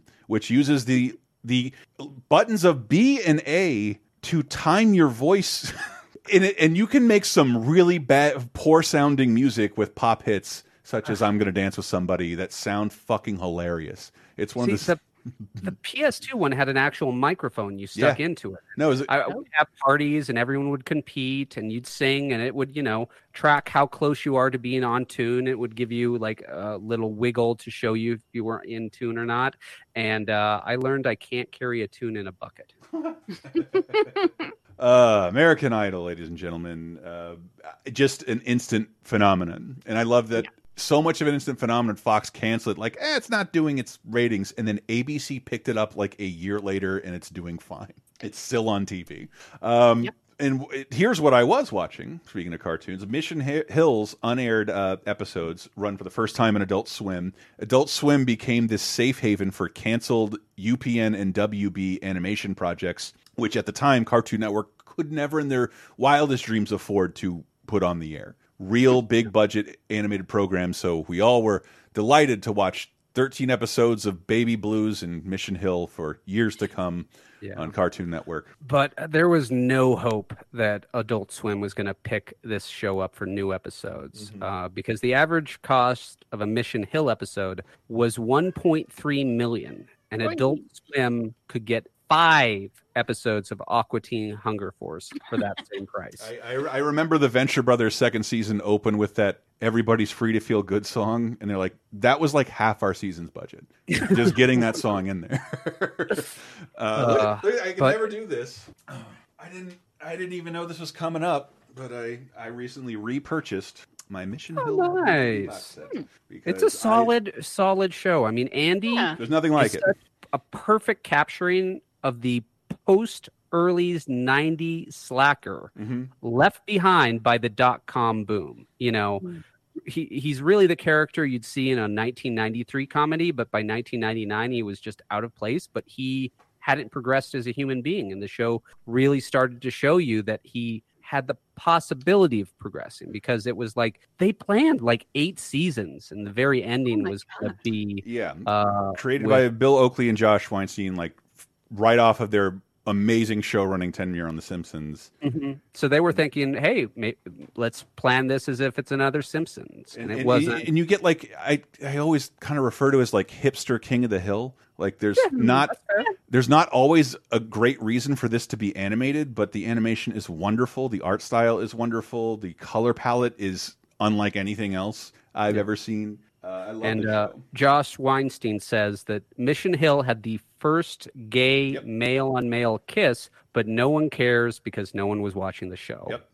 This Tom Kenny, and they're like, because they're like old guys. It's great. It's a very Barry Bear guy and a kind of Tweedleish guy, and they're middle-aged and they're gay, and it's presented as no big deal in 1999. The final anecdote I want to say about Mission Hill is that the creators were told to make a 2-minute promo for advertisers, and they thought it didn't matter, so they, in their own words, did a bad job, made a sucky promo, and then the network based their faith on the show on that sucky promo. So they didn't have any faith in the show, and they fucked with it, and it was quickly canceled because it got fucked with. And goes to show you, never half-ass. Always give it your full ass. It's there has to be some way in the streaming world we're dealing with now. There's almost no way this doesn't get resurrected somewhere. You think? I think it would. It would if it wasn't. I'm looking in the back. It's Warner Brothers, and they have too much shit. But if this is a Paramount property, oh man, I bet it would. Right up there with restoring music videos to Beavis and Butthead. That is their priority. And that I can get fine. Me too. But I'm saying, like, that's how little they have to work with, that they have to do that. I'm a big cartoon lover, and there's nothing I love more, because I don't know if this has ever happened. Has a real person gotten their own show after they're dead? No. This is, as far as I can tell, the only instance of it. Ted Turner's making cable channels, wants to make, and kind of sees the future of these cable channel is owning this content. So he starts buying up content and buys Hanna-Barbera, this ragtag studio that had been making things much worse than the Flintstones, Roman Holiday, for a long time, buys up their whole, to make Cartoon Network. Also buys up MGM's library. When Cartoon Network first starts, there's no original programming. It is all old shit. And they found, as a lover of short form animation, they had so many phenomenal shows that repackaged the golden age of animation in these new ways. So there was a Bob Clampett show on Cartoon Network, and the Tex Avery show ends this week, which is the best, because Tex Avery, one of Bugs Bunny's creators, was lured away in his prime by MGM. Warner Brothers has been very good with preserving and keeping its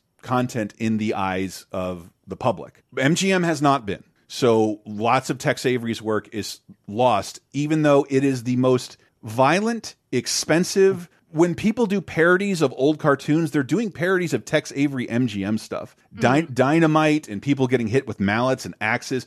I bought a Tex Avery collection from Korea. Hitler appears in like every cartoon.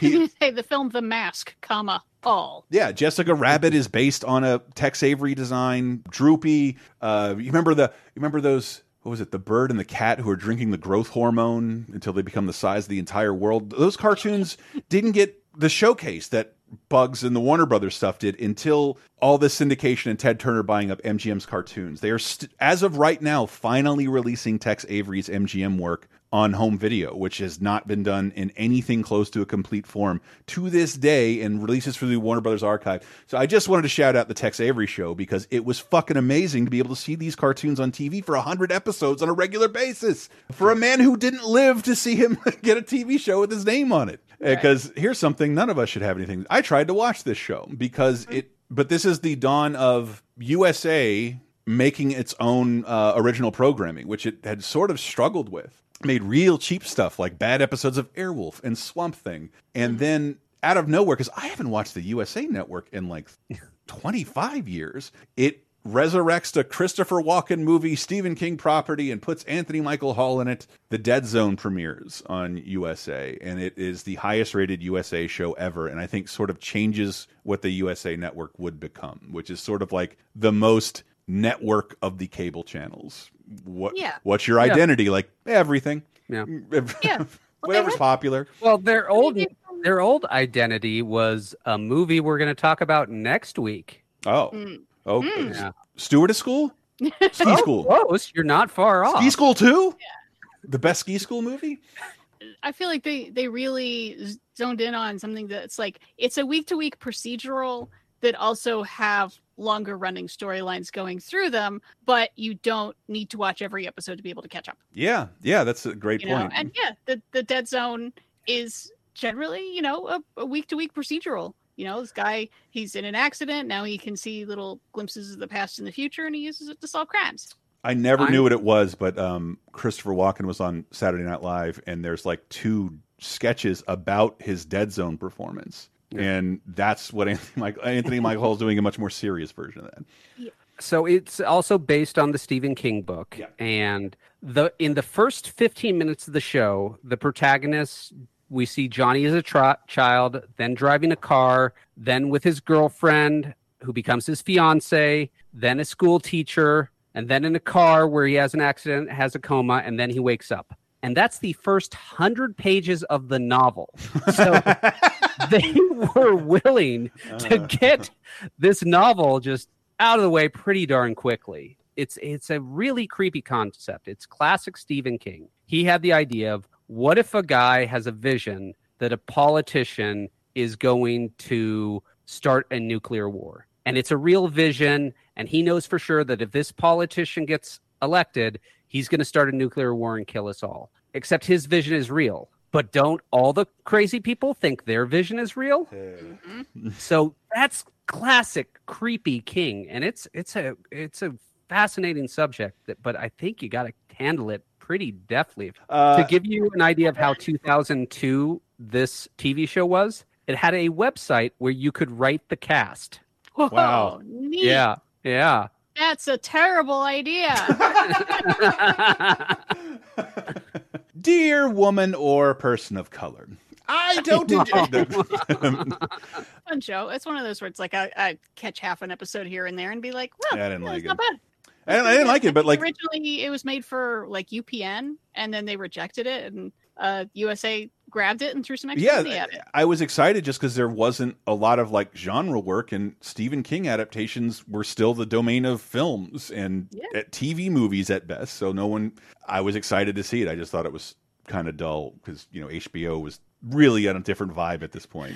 This is The Sopranos and The Wire is your competition at this point. Yeah. In some light sports news, Stanley Cup. We got the Stanley Cup. The Detroit Red Wings beat the Carolina Hurricane. I went to my first hockey game ever last night. Oh, Jesus. The Avalanchers. I'm really I'm not confused sure on what the plural hurricane is. plural. Are you all hurricanes? No, this one is just an avalanche too. Yeah.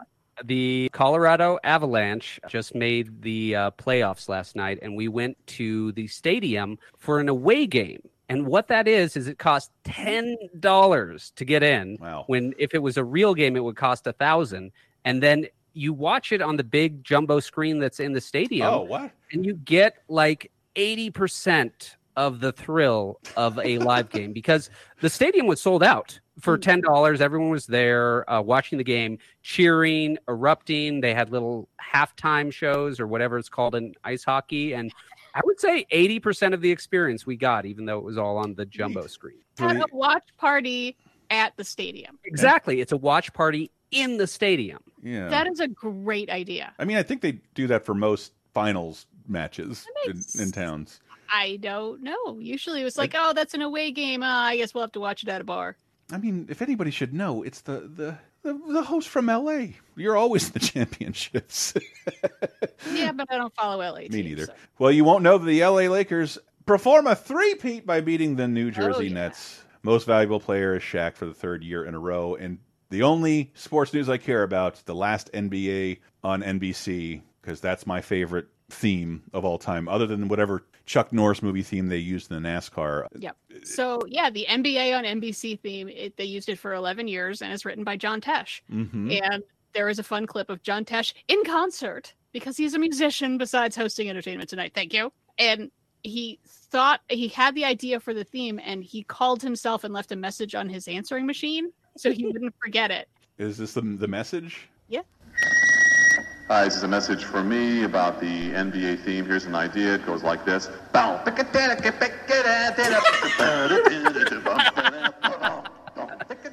By the way, this clip is him playing it off a tape recorder at a live concert. Yeah. And the way he's dressed, there's an SNL sketch with Tim Robinson of I Think You Should Leave and Ugly Sonic fame. He's playing, Jason Sudeikis is playing John Tesh, and he's playing his brother, and they're both the writer of the basketball theme, dressed exactly like John Tesh in this clip, down to the goatee, performing the original lyrics to the song, which just go like, ba ba ba ba ba, basketball, ba ba ba ba, basketball. It's a great unsung SNL sketch. I just love that professional musicians sound out music basically how I sound at it. And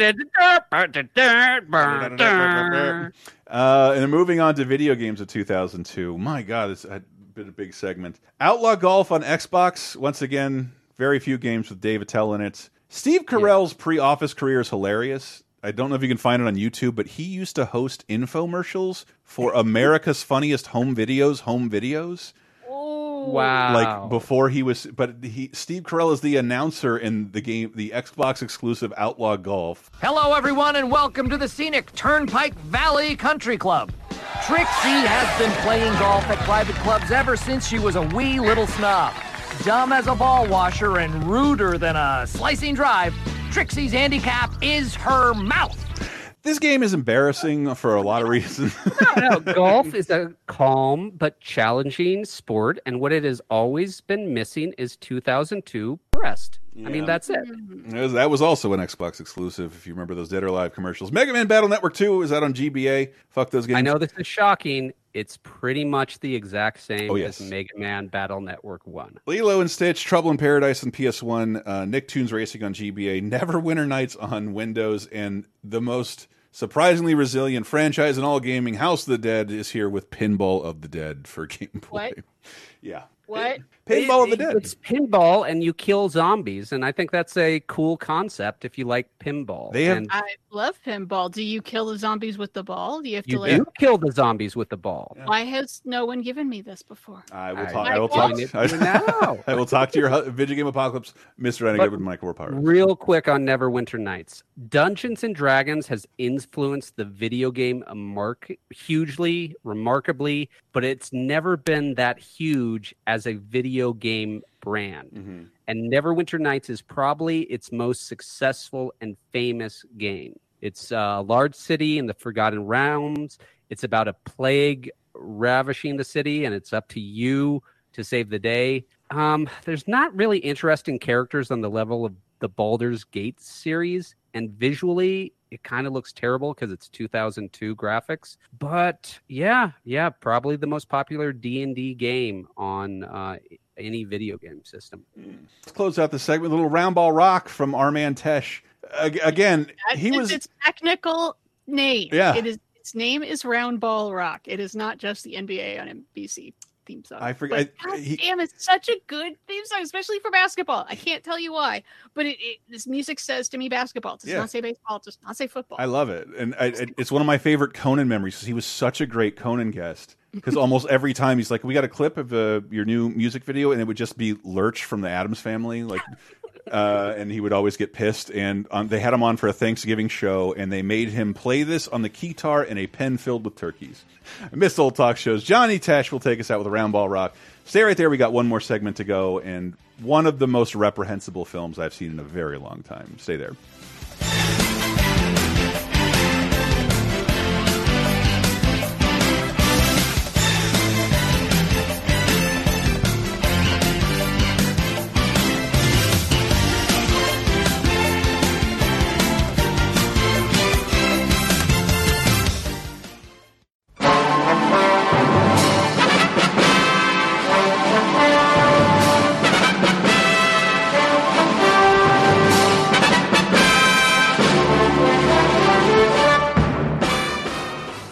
Mr. and Mrs. Internet and all the ships at sea. It's time for Diana's Classic Corner. We go even further back in time this week to see if there's anything worth a watching. And for the week of June 10th through 16th, let's start with something worth a listening to before we get to whatever the amazing movie from 82 is this week. From 1972, turning 50 this week, 30 years before the last David Bowie album we talked about. This week marks the 50th anniversary of the rise and fall of Ziggy Stardust and the Spiders from Mars. An absolutely essential David Bowie album. Not my favorite David Bowie album, probably second, honestly. You know, a lot of people in Station to Station, whatever. Ziggy Stardust and the Spiders from Mars, fucking amazing album. It's got Starman on there, got the title song, Suffragette City, which is a song so good, like it makes me angry. Like, why can't every song be more like Suffragette City? Plus Rock and Roll Suicide. Great album, fast album, one you can just listen to over and over and over and over again, and Lord knows I have. And then, 10 years later, turning 40 this week, it's fucking E.T., man. E.T. the Extraterrestrial comes out this week in 1982, directed by Steven Spielberg, written by Melissa Matheson, starring Little Henry Thomas, little Drew Barrymore, Dee Wallace. We go way, maybe too in-depth on a special episode you can listen to for patrons at patreon.com/lasertime. But we really tried to pull apart, like, why does this work so well? Like, there are so many shitty E.T. ripoffs. What did none of them get right that this one gets so perfectly? And to summarize, naturalistic kid performances, feeding on childhood fears, and being told from their point of view. And it's a movie. It's one of those movies that's like, it's so popular, you just sort of write it off. It's like, oh yeah, everyone knows E.T. If you go back and just watch it and really pay attention to what it's doing, you realize, oh, this is a freaking masterpiece. So yeah, E.T. turning 40 this week. And that's it for this week. Stay classic.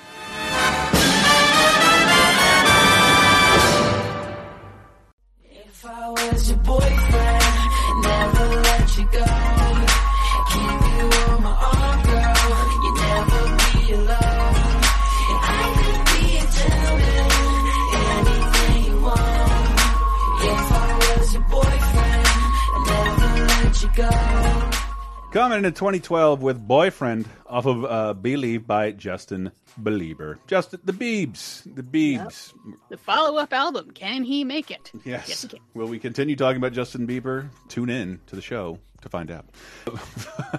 Welcome to 2012, June 10th to the 16th. Other new music releases include Clockwork Angels by Rush, Punching Bag by Josh Turner, Synthetica by Metric, At Heart by Miss May I, Go by Motion City Soundtrack, A Million Lights by Cheryl Cole, and The Lord of Steel by Manowar. Somebody that I used to know by Godier is still number one. A little bit of news of to bring in the world of 2012.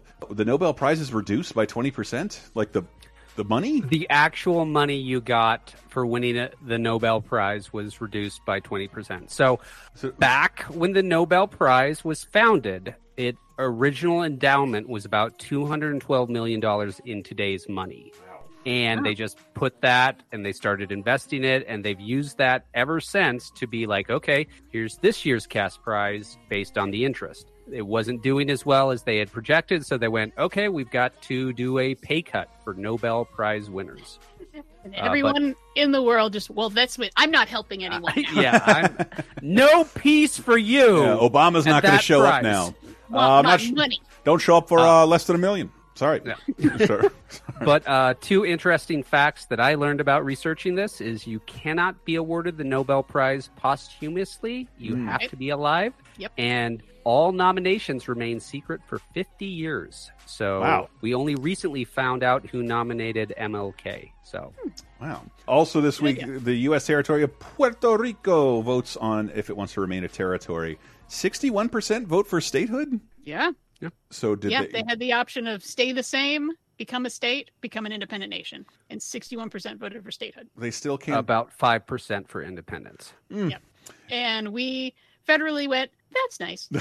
That's cute. Thanks. There was almost nothing funnier about the Trump era when that hurricane happened. Definitely wasn't funny. And the reaction treatment wasn't funny, but that the president of the United States clearly didn't know he was president of Puerto Rico. He hadn't. What am I supposed to do about it? And like, oh my God, he doesn't know.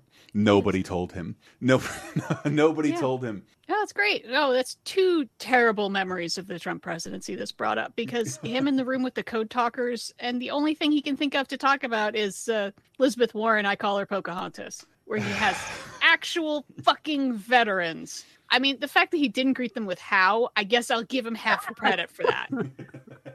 But yeah, him throwing paper towels at people while their island's underwater. Yeah, baby, like their T-shirts at a sports game. Also this week, 10 years ago in the news, an Australian coroner's report rules that a dingo was responsible for the death of a baby in 1980. Okay, researching this is so dark. Okay, Yes. It's like a comedic catchphrase that I've heard my entire life. A dingo ate your baby. It's on Seinfeld. Thanks a lot, Elaine. It's a lot of things. And you're basically saying your baby was ripped apart by wild wolves. That is what the expression "a dingo ate your baby" means. Yeah, when you see it in the movie, it's heartbreaking. Yeah, it's a real case. Zaria Chamberlain was a tiny baby, and we talked about A Cry in the Dark, the film about it based on with Meryl Streep. And the idea is like, well, your two options are a wild dog came and ripped this baby to shreds and dragged it off by the head, or this woman slashed her kid's throat in front of one of her other kids, I guess, and got blood everywhere and then blamed a dingo. And she went to prison and eventually was exonerated because they're like, dingoes don't do that. And it's like, they do. They're kind of like mean coyotes. She spent 3 years in jail for a crime she didn't commit after seeing her own baby ripped apart by wild wolves. And at the time, there were no documented instances of dingoes attacking humans. But in the years since this, there have been 3 very well documented instances. So the chances are, before this instance, people just weren't paying enough attention to dingoes. I was going to say that the documents weren't invented yet in Australia. No. That's all. Yeah. So, good Lord. So that, how long is that? 30 years? 32 years. But God. Don't use that punchline anymore, comedy writers, please. Now that I know about it, it's a dingo super did eat a baby. Yeah. All right, moving on to the movies. But dingoes are so cute. Like, I mean, they're wild dogs, but they kind of look like wild Shiba Inus. Like, they look like they're buddies, but they're not your friends. We get a lot of complaints about Diana and her dingo apologism. But it's nothing we can do to stop it. Movies. No, it's fucked up. It went into a tent and grabbed a baby and ran off with it. Yeah. It's fucked up. 2012 movies, June 10th to the 16th. Madagascar 3 is still #1 at the box office, but we got some new additions such as Kristen Scott Thomas and Ethan Hawke's The Woman in the Fifth. Yeah, Never this is a Pavel Pawlikowski movie, which means, oh no, it's directed by a Polish guy. This is going to be sad. It's not. He makes some bummer movies. Cold War and Ida are both really, really good. But this one, I didn't get around to watching it. I remember reviews at the time, then I looked up some more, and it's like Ethan Hawke is like kind of a loser and moves to Paris to try to like be near his kid, and then he starts having this affair with Kristen Scott Thomas, who only wants to meet him at a certain time and place, and then finds out in a creepy Paris version of why that woman died at the same spot 20 years ago today. And it turns out like maybe she's not real, maybe she's a ghost. There's weird shit is happening. I heard it was pretty good, but I gotta just throw out the name Pavel Pawlikowski because he's a great filmmaker and more people should check out his shit. And we also have Mark Duplass, Rosemary DeWitt, and Emily Blunt in Your Sister's Sister. Yeah, speaking of another filmmaker I'd like more people to check out, it's a Lynn Shelton joint. Yeah. And I didn't rewatch it, I feel bad, but is pretty good in that it's super mumblecore. It's just about a bunch of white people sitting around having white people problems. With the Duplass in it? Come on. I know, right? But there's a really great scene in it where the 2 main characters get drunk together and you can see them slowly lose their inhibitions and open up and begin to share more and more as they finish a bottle of tequila. But it's well done. But yeah, it's about, someone's like ex-boyfriend's brother, and then, he's so super depressed and he moves into this house, like this, fancy lake house, but then, someone else's relative's sister is at the house, and then there's relationship troubles and people not knowing what to do with their lives and being at cross purposes. And Lynn Shelton is so good at that, and it sucks that she's gone. Yeah. It died rather suddenly, right? Cancer got him. She was with Mark Maron for about a year before the end, and then hit him real bad. Oh yeah. Oh my God! And now for the movie I most least want to talk about. Now the movies we have opinions about. Yeah. James Caan, Susan Sarandon. Don't get excited. Milo Ventimiglia. Will Forte, Tony Orlando, Vanilla Ice in too prominent of a role. Leighton Meester, Andy Samberg, and Adam Sandler. No, they're not the same person. It's That's My Boy. Todd, your old man is here. Donnie, what are you doing here? What type of guy would miss his son's wedding? You were basically the worst parent ever. I was awesome! You let me eat cake and lollipops for breakfast every day. That's what you asked for. You're supposed to say no. I didn't know what I was doing. I was 13, 14 years old. You know what I remember? Is me having to drive you home because you were too drunk. Somebody's hammered. They have another guy drive home. I was 8. You drove like a champ, too. Huh? Adam Sandler movie. But Jeannie, when I said I wanted to lose my virginity at a young age, I didn't mean this young. When I said I wanted to play someone's dad, I didn't mean someone who's 10 years younger than me. This is a concept for a movie that was disgusting at the time, and boy, has it gotten worse. I was shocked. I have a weird relationship with Adam Sandler in general. I think he is a funny dude and a great guy, and his movies are largely lazy and terrible. Even the ones I like. And this is the only Adam Sandler Happy Madison movie with Adam Sandler that is rated R.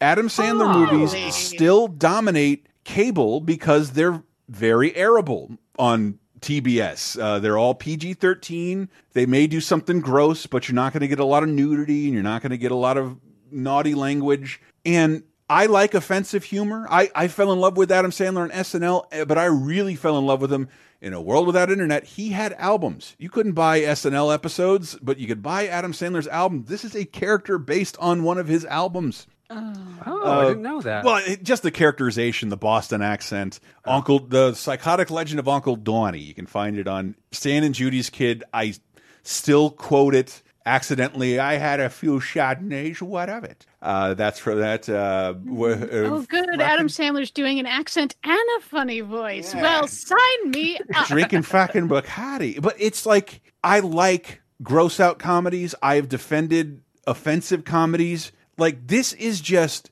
wildly tasteless and like racist and offensive and like utterly sexist. Like, I think we're past, not in a good way. I think we're past like making jokes about like a female teacher fucking her student and that like, go kid. Well, I mean, South Park made fun of that, 10 years before this movie? I mean, that's the... So it's it's nice. One thing to make fun of it, like, it's the opening of the movie is character Donnie, played by an actual 11-year-old, depicted fucking an adult. Like, to show it, to show it.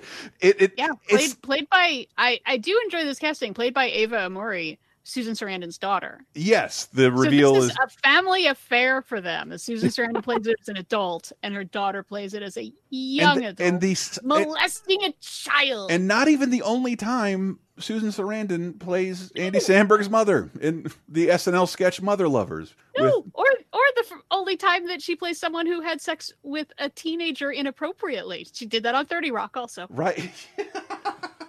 That was hilarious. That was hilarious on the 30 Rock episode. I remember that being pretty darn funny the way they portrayed it. But this is like a very rare Adam Sandler bomb, like a pretty substantial one. I think maybe because I couldn't say with any, I have no facts. It's rated R. It's like there have been Happy Madison movies rated R. They just typically don't star Adam Sandler.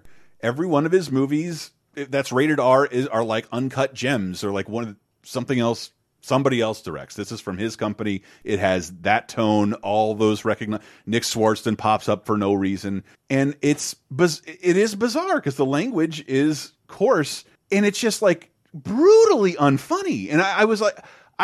It's always been a curiosity for me. I never checked it out until now, and I sort of rolled my eyes at like the Razzies and the critics, just like, you're not going to like an Adam Sandler movie. I'm like, no, this is thoroughly unlikable, like astonishingly unlikable. You can see it on Tubi for free. Oh, there's trouble in paradise between Chris and his love of this Sandler. And hey, can I pour some salt in the wound? Yeah. It's written by the guy who created Happy Endings, which I know you like. Yes. Yeah, well, there's a little extra salt. Initially, like the script went through blah blah blah. I'm sure the whole Sandler factory. Robert Smigel took a pass. Like it. I'm sure Sandberg threw some stuff in there too. Yeah, it's really offensive, and I could live with some of the offensiveness if it were funny. Yeah, it's just like it's so weird.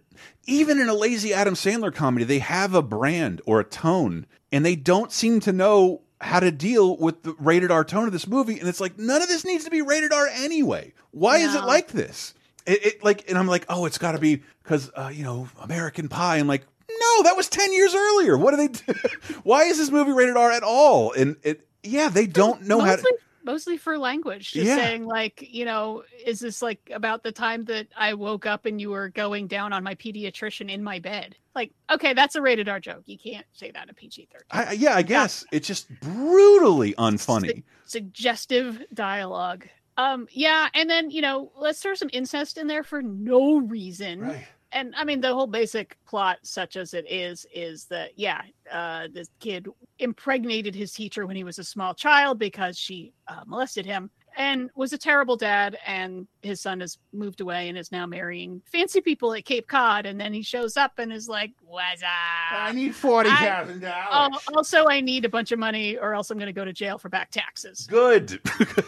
Yes, send him to jail. And his best friend is Vanilla Ice. If we're fully criticizing it, Adam Sandler's character doesn't succeed because of any of his actions. He succeeds by dumb luck because at the very start of the film, he places a $10 bet on a 400-pound man to win the Boston Marathon. And so he avoids going to prison, which is his whole major thing throughout the film. Not because he learned anything, not because he grew as a character, but because a fat guy ran fast. Yeah. And from a tip given to him by like the New Jersey Jets coach, bizarre casting even for an Adam Sandler movie. Yeah, and just the usual shitty sitcom things of like, but my boss will be here any minute. It's like, shut up.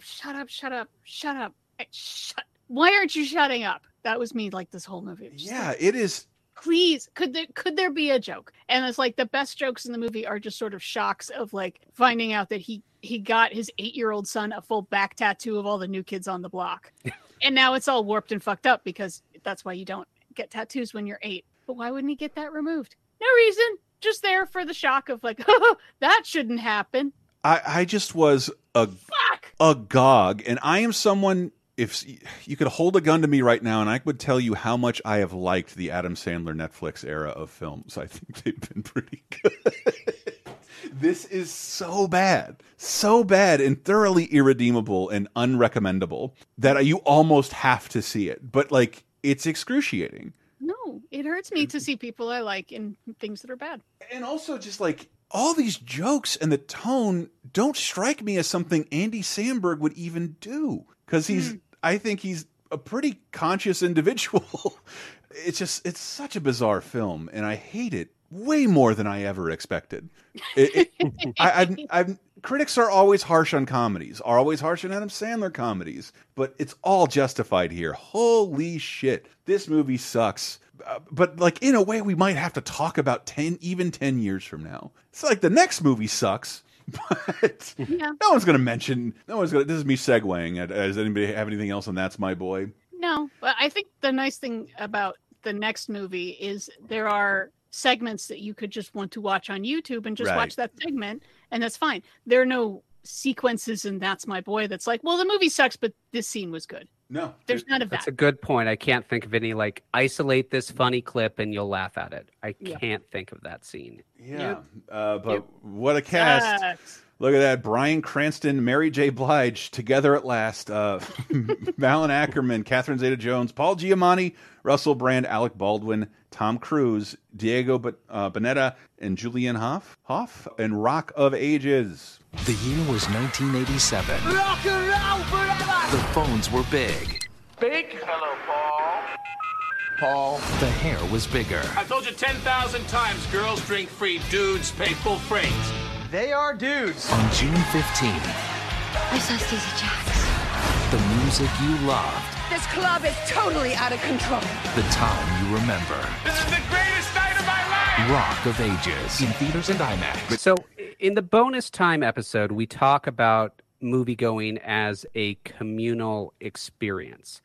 I feel like this is a communal movie, that if you want to enjoy this in a full theater of people who all know these songs, who are all into it, who are willing to, hey, movie, I know exactly what I'm getting here. That's how you enjoy this movie. Yeah.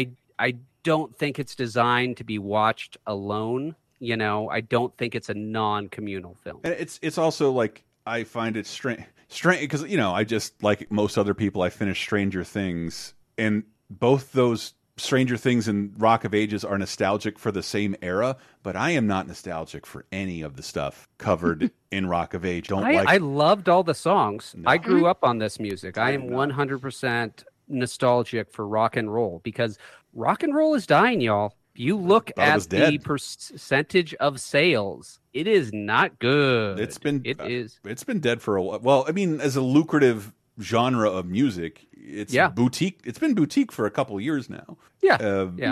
almost a decade. Yeah, that's true. And just, you know, there is a purity in 80s rock and glam and hair metal that it really is like the topics of the songs are very simple. They're very riff based. It's a lot of fun. And that's what grunge was, you know, an answer to of that it's gotten too silly. Yes. And rock is supposed to be serious. And so, yeah, all these songs are a lot of fun.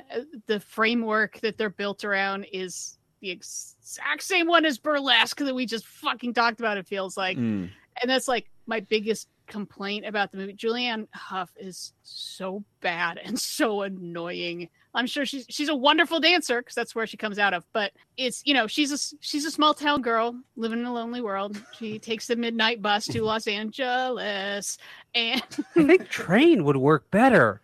Train, you say? And, you know, and she's got stars in her eyes, and then she starts working at this club, and rock song. Then we got a rock star who's kind of like an 80s Jim Morrison sort of thing going on. Yeah. And there's a reporter, and there's also like the mayor's wife wants to shut them down, and damn those rock clubs, and, you know, and then everything resolves, and there's just a fuck ton of musical numbers in between, and a lot of it is just like, it's fine, whatever. Like, individual numbers are pretty good. Tom Cruise is super convincing as a rock star. He is a breakout performance in this. Yeah. It is kind of shocking. When he first shows up, you're like, oh no, this is going to be so dumb. And when he first showed up, I was like, Cruise. He's going to be in this for like a minute, and it's just going to be a cameo. But no, he's a main character. Yeah, and you were thinking it was Cruise, going to be Magnolia-y. Yeah, well, because he's Tom Cruise, he could only do things 100%. Yeah. And so he worked really hard. He sings fucking great, and he looks like a rock star. The number of things that Tom Cruise has become really good at is scary. He is a super high-performing individual on a scary level, honestly. Yeah. I enjoy his sleight of hand in the Mission Impossible movies. He's going to learn how to do that, Which too. he's good at. He's literally what good I at. would like to do is to have a karaoke party around this film. Yeah. Where everyone has a song, and when it comes up, you have a microphone and you sing along over the music of the movie itself. I believe that. I mean, it's based on a play where like that was essentially what you did. It's a jukebox musical. Yeah. It's let's have a bunch of hair metal hits, and we string them, and we come up with a storyline so that we can hit each song. Yeah, a sing along version of this would be way more fun because the talking scenes are, who cares? Yeah, they're like the talking scenes in the Buffy musical. You're just really waiting for the next number. Yeah. The plot is stupid, and the dialogue is stupid, and there's a lot of stupid. And you just want him to get to a number, and then the number's a lot of fun. Yeah. And it's of course set in the craziest bar of all time. Everyone's always going nuts over this bar, and the bar is the center of all culture in the area, and it's super important that they save the bar. Although honestly, the bar does kind of remind me of the one and only one time I have ever been wild and crazy at a bar. Ooh. Yeah. Was this in the 80s was as well? Was it not the Whiskey A Go-Go? Because that's really what this should be called.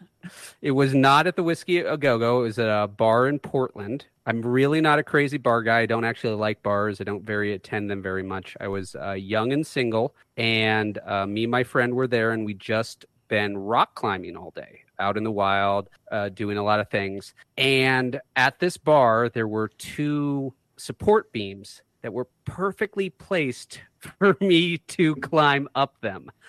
So, using my mad rock climbing skills, I began to climb up the wall of the bar support beams, like you do when you're a little kid, hands on one end, feet on the other. And I got about halfway up when I start getting wet. And I look down, and the bartender is spraying me with her little beer gun, and yelling at me to come down.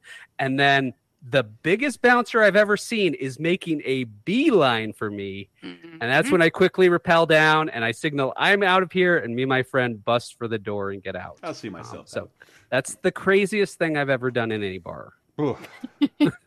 The craziest thing I've ever done in any bar is recommend Rock of Ages. No, but no, the craziest thing I've ever done in a bar. Oh, I got really in a guy's face once at a pub. That was that was pretty cool. That's the one time my American accent really was used to my fullest advantage. Ooh, I was in England, and this guy kept bothering me and my friends, and he wouldn't go away. Kept asking him to go away. And finally, I got right up in his face because we were about the same height, and I really started going like, "If you don't fucking leave my fucking friends alone, I will kick your ass. I swear to fucking God right now." And I think I triggered something in his brain from movies that says American plus angry equals gun, and he just skedaddled. Damn, Diana cool. Badman on display. Yeah, I was like, that's the most badass moment like of my life. Like, oh, dude, that worked. Because I am a tiny noodle-armed woman. I cannot back any of this up. But yeah, this film, no music genre is popular forever. Rock and roll honestly had a very long run by historical standards. Oh, yeah. And if you're looking for a pure celebration of it, I don't know what else you go with. I know. I'm just annoyed how many shitty reviews I saw that were like, this is the best musical in 20 years. And it's like, first of all, Catherine Zeta-Jones is there. So you are wrong. Yeah, she had a pretty good one. But I mean, Moulin Rouge is better than this too, and it's the same thing where it's a jukebox musical. Yeah, I think it's just I have such an odd association with hair metal because the only time I hear it is just when I'm in the outskirts of Florida driving between things, and it just reminds me of racial epithets and Confederate flags. So much of it was nice that the songs that you just hear all the time that become musical wallpaper, to have them sort of highlighted and let's appreciate this song. Like, what is the emotional depth of this song? What are the characters experiencing as they're singing this music that you've heard any way you want it? That's the way you need it. That's greatest bad songs of all time. And Rock of Ages also, like, thinking about this weekend, biggest movies are That's My Boy and Rock of Ages, both pretty substantial failures. So yeah. What other film to celebrate rock and roll, the songs itself, would you recommend other than Rock of Ages? Almost Famous. Ooh, yeah. That's solid. Yeah, okay. That's solid. Retracted. These are two failures. These are number 3 and 4 at the box office. Prometheus and Madagascar 3 are still ahead of all of the shit we've just talked about. Yeah, I mean, I was shocked just looking at Prometheus? Prometheus. It's Prometheus. TV of 2012, June 10th through the 16th. I hope this is the last time we talk about Dallas, because I think it's something that keeps coming up in multiple decades that none of us care or know anything about. But in terms of primetime soapishness, one of the longest running storylines in television history, because Dallas is resurrected for what, TNT? 20 years, over 20 years after its conclusion. It's had TV movies, but they don't so much reboot it as in like they continue it. This is a straight up sequel. It's J.R. Ewing Jr. Like they have another character named JR. Yeah. So growing up, I actually got a lot of shit for J.R. Ewing. Like people, and they were like, "Oh, you're named after that?" No, I've never seen that show. I'm a 10-year-old. Why on earth would I watch that boring Dallas show? But I got that all the time. And then as the 90s progressed, people stopped ever mentioning it. And it's because Dallas faded so quickly. It was this huge thing, but once it was over, no one cared about it. We talk about that a lot with primetime soaps. I mean, when we talk about Beverly Hills 90210 and like Melrose Place, like they don't last. No. They just I was there watching both those shows, and I've never seen them rerun anywhere. They don't really sell on DVD. Nobody cares. Yep. Yeah. And it's odd, and I guess that has something to do with the nature of, what would you call it? Not being a nerd? No. I would say like there are dramas that like ER can be enjoyed now, but like that's the exception. The tawdry, like unbelievable things that happen in Dallas that are not unlike soap operas are meant to be kind of disposable. So like you can't really go back to what's happening on Dallas. I only know anything about Dallas through parodies. Yeah. I don't know the show at all because it didn't really have a life in syndication afterwards. And but what I do know about is cartoons. And a super charming one debuts. Oh, so this week. Good. Gravity Falls on Disney Channel. It's kind of an easy binge because it's only two seasons. I don't remember what exactly caused the creator to just I'm done. I'm not doing anymore.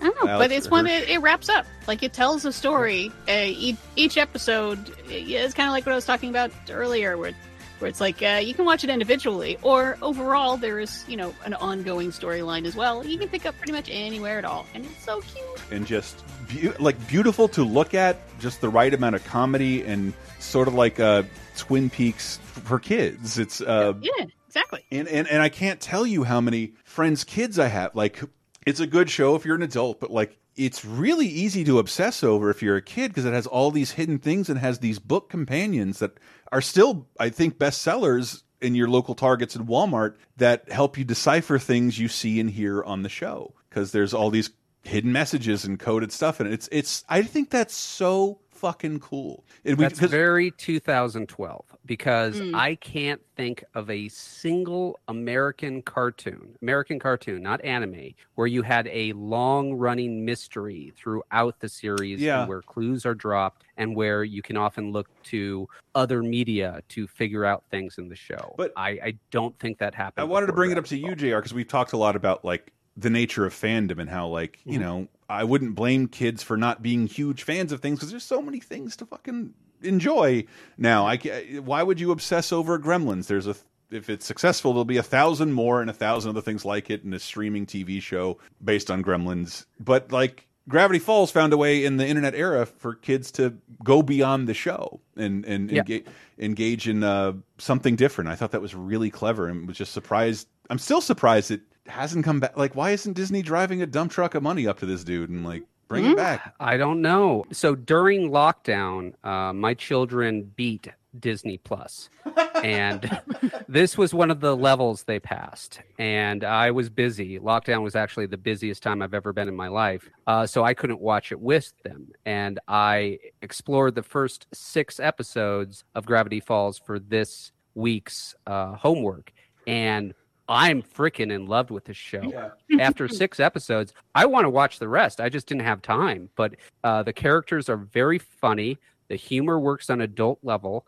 And if you change the name of Gravity Falls, at least in the first 6 episodes, to Erie, Indiana, this could 100% be a sequel to Erie, Indiana. They even have the book written by the Erie, Indiana characters. And don't tell me spoilers. I honestly don't want to know. I want to learn about this on my own. But this is a really solid show for an adult. And if you let it pass you by, I encourage anyone who's never seen it, pick up episode 1 rocks, and it just gets better from there on. Yeah, it's like I think it's like the last standard definition DVD I've ever purchased. The last new standard definition DVD I purchased.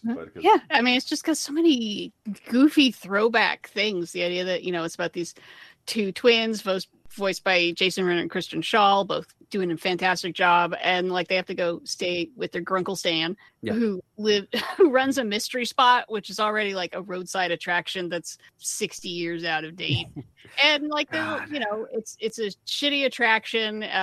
There's a teenager there voiced by Linda Cardellini. There she is again, and but there's also like secret society mystery weird things going on, and so that get into those, but also just usual things of like being the younger kid who hasn't quite hit puberty and trying to hang out with like older teens, and so much fun stuff like that. Yeah, it's one of those shows where so many people told me, oh my god, you gotta love this, like Twin Peaks for kids, it's fucking great. Never got around to it. Finally got around to it in lockdown, and I was like, I want it to never end. I loved it. I still quote Mabel when she gets her pig and I get excited about something.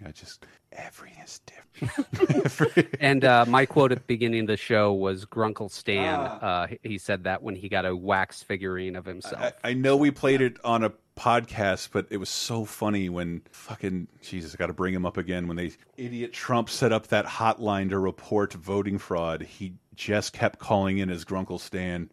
I stole a big bag of votes. So big, and leaving fake tips. It's fucking hilarious. And of course, I mean, I can't call anyone great uncle or great aunt or anything like ever again. Grunkle is such a great word. Grunkle. Have to. Please check out Gravity Falls. I'm sure it's on Disney Plus and It is on Disney Plus. I watched it this week. If it hadn't been born in the streaming era, I think it would have streaming sequels. Also out this week, a show I have never seen but heard good things about, Bunheads on ABC Family. Yeah, It's Me, Sarah goes to bat for this one hard. It's also created by Amy Sherman Palladino, who created Gilmore Girls, and so it keeps with that theme, and then it stars Sutton Foster, who's a big musical theater person. But it's about, I mean, it's a comedy, but that's about ballet school, about a showgirl who ends up working at a ballet school. Yeah, people who are obsessed with ballet. Yeah. You know, that's a thing. I'm glad they got their show. Yeah. Well, I mean, it's basically an extreme sport disguised. That's accurate. Art form. And speaking of musical performance, Tony's, the NPH back as host. Tony's 10 years ago. What's the big winner this time? Well, best musical. I'm fascinated by the nominees because Once wins, which is based on a film. Yeah, a relatively recent film at this point. Yeah, up against Leap of Faith, based on a film, a Steve Martin film. We just talked about That Steve is, Martin. they made a musical out of Leap of Faith? They made a musical out of Leap of Faith. What the? Also, the state adaptation of Newsies. These are already musicals. Being a failure many, many years before, and Nice Work If You Can Get It, which is basically a jukebox musical, Gershwin music. It's strange. Why are you making musical versions out of movies you can rent that are musicals already? What? Come on. Exactly. I expect more from this medium. And Clybourne Park by Bruce Norris wins Best Play. Porgy Devin and Bess Stapleton wins Best Revival. The Audrey McDonald starring Porgy and Bess wins Best Revival of a Musical. Whew, all right. And then moving on to Stanley Cup, where the LA Kings beat the New Jersey Devils. Feel like I may have talked my friend into letting me play the New Jersey Devil, and she's going to make a cryptid calendar. I put myself in the running, but in something I do truly love, two of the greatest things to ever come out of Conan O'Brien's show are Triumph, so close to each other, who we've talked about, and I've heard Conan talk more about recently is Jack McBrayer, who would go on to play Kenneth on 30 Rock, but he got that role because he played a page on Conan O'Brien's show, basically the exact same character, the wide-eyed hayseed page on the Conan O'Brien show. And there was a scene that made me really uncomfortable in that Conan O'Brien documentary that looks like he's bullying Jack McBrayer, and he's like punching him. He's like, stand up for yourself, because he keeps making fun of him. And he's like, no, that's because every time Jack McBrayer and I see one another, I do the character, well, if it ain't the farm boy. Sir, I am not a farm boy. They get into that act, and I love Jack McBrayer and Triumph together. Is perfect. Yeah. I mean, I know this is a joke. I know what I'm watching is for comedy, but I felt bad for Jack in this skit. I'm like, you're yelling at this nice man. I think it's he goes to the Wiener Circle. I'm not sure if this is the place I went to when I was in Chicago where they insult you. Mm-hmm. If your friends hand you a 20 and say, ask for a chocolate shake, just don't do it, because that means, I don't know how this works. And this was not even 10 years ago. All the large black ladies will come out and lift their shirts and bras and scream at you and jiggle their tits. And that's what a chocolate shake is. I think this is where I was, but it sounds exactly like where you are. Yeah, Wiener Circle in Chicago is notorious for not putting up with bullshit. Yes, and Jack McBrayer is here as this. So they send Jack McBrayer that he says it's the nicest guy I know. Let's see how he does. Here you go. I'm letting you know I just want a hot dog. Do you want to try this thing? You slow I would like a regular char dog. And mustard and ketchup, please. So you want the mustard and cheese? Bitch, that's a cheddar dog. With cheese. Hey, wipe your face. You sweat like the mother. What's going on? God damn. I love these places. I think I went to one of them in Boston too. And then they get Triumph into. He's the only person who can bring the insults, because these women are fucking fearless and are like so loaded with every kind of insult. But in comes Robert Smigel as Triumph the Insult Comic Dog. Hey, you know why you guys work for tips? Because no one will stick the whole thing in.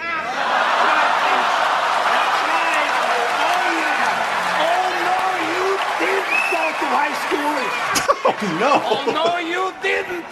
Wash your ass today. Slaps him. God, this is so fucking. And this is a. He starts just yelling gibberish at. Yeah. And the Sisterhood of the Traveling Pants. It sounds very insulting. That is so filthy. I am always polite to waiters. I've never exploded at one. But if I have some time to keep that insult in my back pocket just in case it's ever fully warranted, because that is the most filthiest thing I have heard someone yell at a waiter. Oh, I don't know. There's a point where I think Triumph says something like, "You kiss your pimp with that mouth." And this is an odd backdoor pilot for a show nobody remembers, the Jack and Triumph show on Adult Swim. I remember it. Yeah, it was just a bad format. They made a traditional sitcom out of Jack McBrayer and Triumph living together with like Michael Winslow. Like June Squibb and what's his name? The Chocolate Rain guy would show up a lot. Yes, and Tezonde. And he would play cards. It was like, okay. Two of my favorite things to come out of Conan O'Brien combined together for the first time. Yeah, Jack McBrayer and Triumph the Insult Comic Dog. Let's move on to video games. Jesus, I didn't know that. Pikmin 2 is out on Wii, and I'm sure this is JR's note here. With commercials like this, how can this not be a hit? Oh no. Hot dog. Hot dog. Hot dog. Hot dog. Hot dog. Hot dog. Hot dog.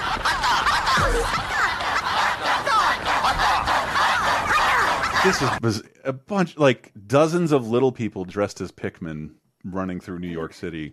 Demanding hot dogs. Demanding hot dogs. Hot dogs have no part in Pikmin 2. No. So this, I think, Pikmin is Nintendo's newest IP. Yeah, technically. And it's over 20 years old. Yeah, that or like when you look at Smash, like the Wii Fit Girl or Xenoblades. It's like the only new IP Nintendo has that has had any foothold, other than maybe Fire Emblem, which I know nothing about. Yeah. But Pikmin is a amazing series. It's all about being little and exploring a great big world where you are tiny. There's great world building. It's a bizarre reality like ours where it's grounded on our Earth, but there's some creatures who are Earth-like and some who are not. The Pikmin are super cute, and you have to send them to their deaths. Yeah, that's my... Which...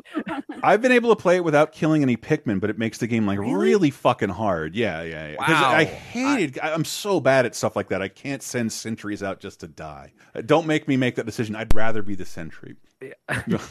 But it's gorgeous, bright, vibrant colors. Gameplay you can play more than once because it's all about time management, so you can always improve your time management. Oh, this is Pikmin 2 port. The second Pikmin was on GameCube, and they made it for Wii. Because this third Pikmin's out in like a year and a half. Order Up on 3DS is out, and a big week. Someone remind James Gunn, he's got a big week ahead of him. This is when I met him, because he wasn't famous as the Guardians of the Galaxy director yet. He was the writer on Lollipop Chainsaw, a tongue-in-cheek, very James Gunn-toned, what would you call it, comedy horror game. Yeah. That isn't the best, but like it at the time, like video games have a really hard time being funny. Still do. Especially when they're action focused, and this one is fucking funny. And somewhere I still have some Lollipop Chainsaw stuff, but it's out 10 years ago, Xbox 360 and PS3. Asking the important question, how long can you look up an 18-year-old girl's skirt and have it remain interesting? Yeah.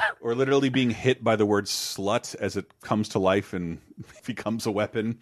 This game has a lot of visuals, a lot of world building, a lot of humor. I think a lot of people have fond memories of it for everything but the gameplay.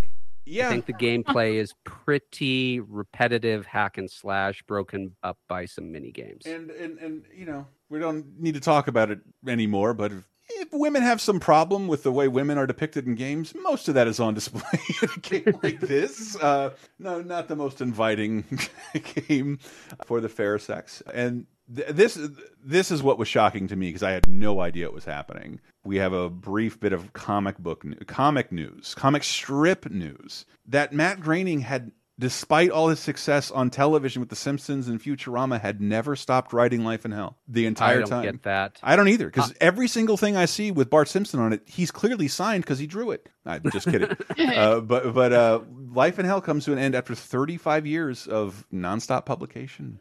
Yeah, I like the vast majority of kids my age, I got into Life in Hell comics because of The Simpsons. Oh, yeah. And then I was very disappointed in them because it wasn't really The Simpsons. I mean, the Life in Hell comics are not afraid to get dark. It has one comic that is just all about a father telling his son, there's probably no heaven, probably nothing happens when you die other than non-existence. So come to terms with that because you're not going to exist, so you won't feel bad about it. So sleep tight. What did it really show you? And I wasn't able to like put my finger on this like until years later, till I got to know the body of work of the creator of The Simpsons. But it shows you like that initial subversive element of The Simpsons is all Matt Groening. Not James L. Brooks or Sam Simon. Those are the professional TV people. And James L. Brooks is great with character and heart and family. But, like, yeah, Matt Groening's kind of an upstart at heart. And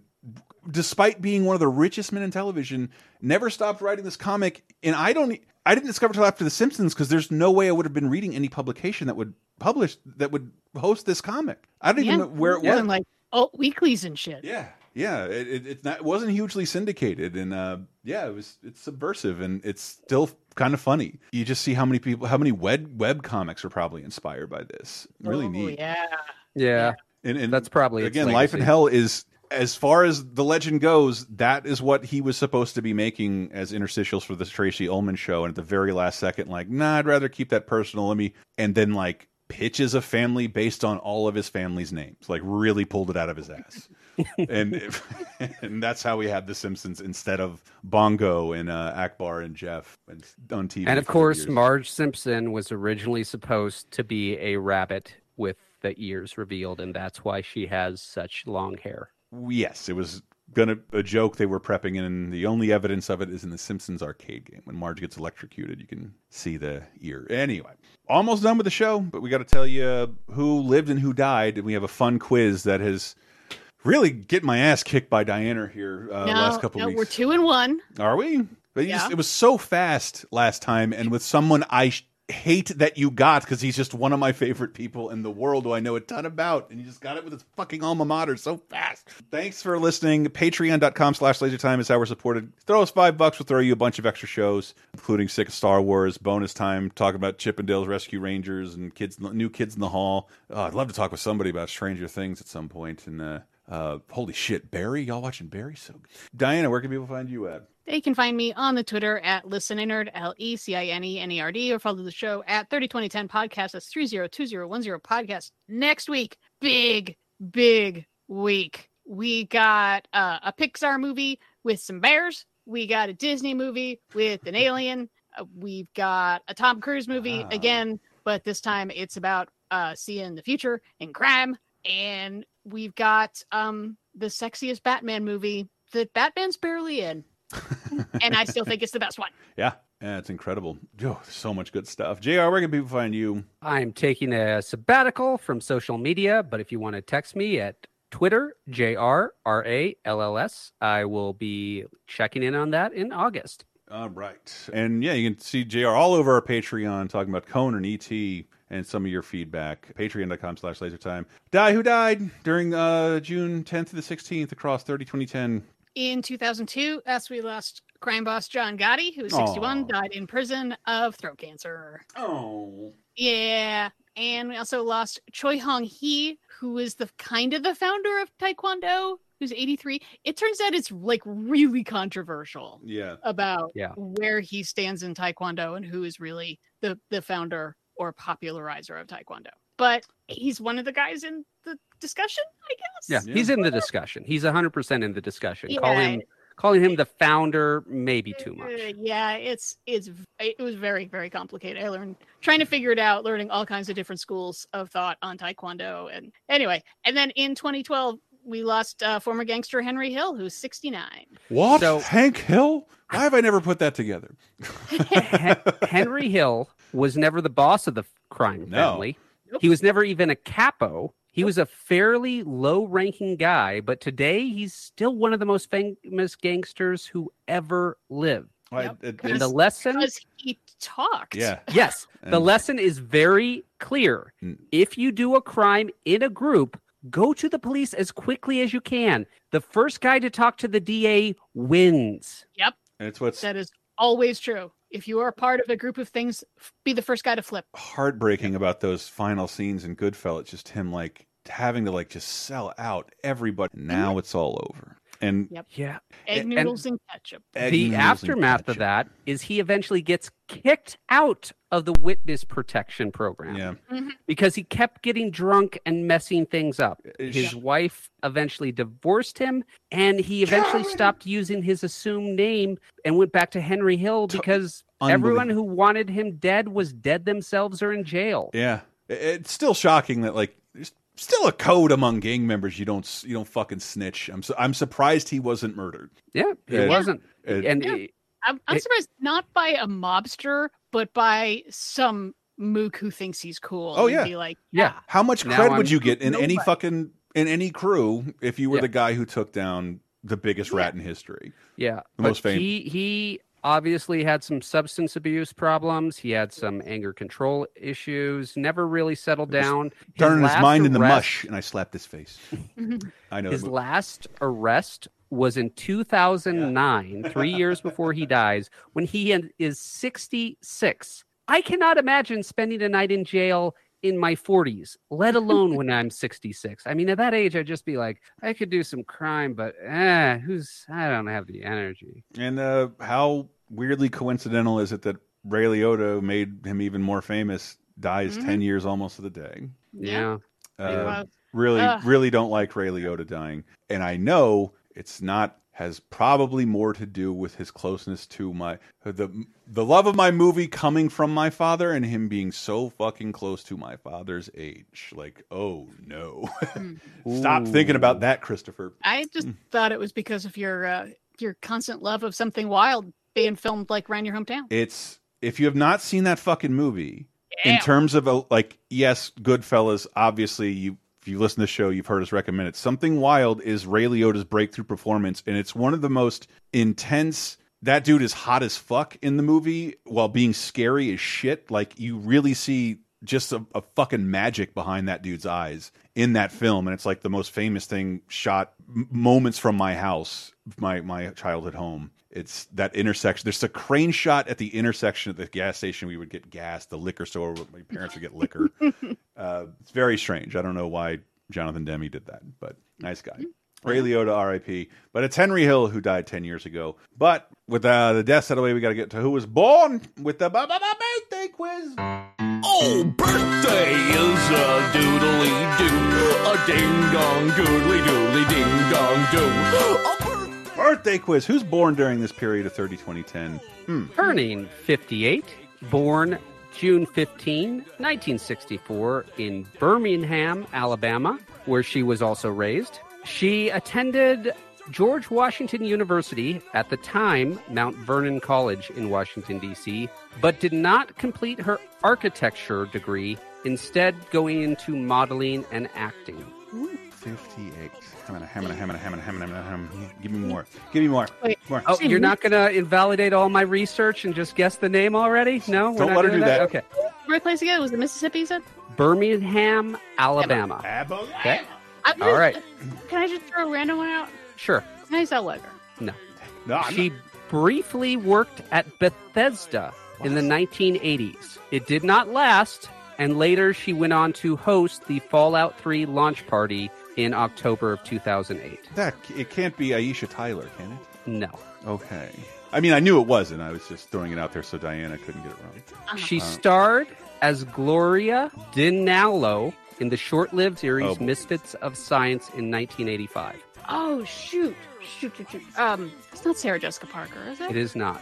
Movies of her we have already talked about include Masters of the Universe. Courtney Cox? Yes, it is Courtney Cox.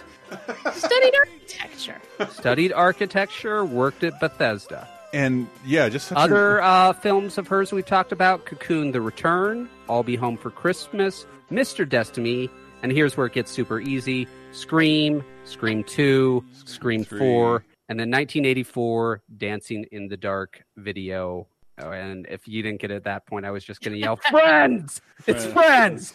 And we haven't talked about Ace Ventura yet. No, that's in the future. No? Cougar Town? Yeah. Courtney Cox. I feel like we've talked about Cougar Town here and there. Yeah, probably just in context of Community, but, you know, there you go. Yeah, I've seen Cougar Town. It's good. I like it. The title sucks. It's not what you think it's going to be.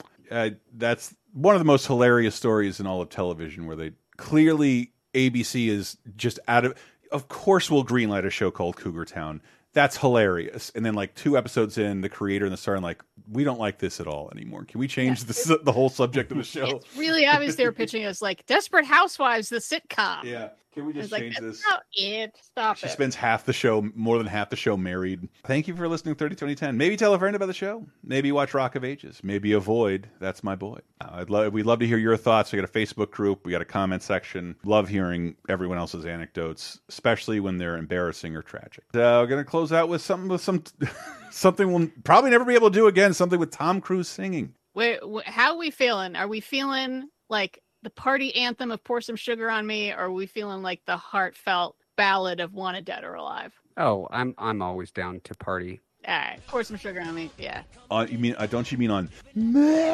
God, I hate how long they extend the word "me." God, I hate that song. In the name of love, you should. In the name of love. Pour Some Sugar on Me. Yeah, my friends at their wedding cut their cake to that, and it felt like really appropriate. I'm like, this should be like a thing everyone does. What? Cut their cake to stripper music? Yes, exactly. Okay. Thanks for listening. I'm so glad to have a win under my belt. We will be back next week. Get your Tim Burton DVDs out. This is going to be fun. Say goodbye.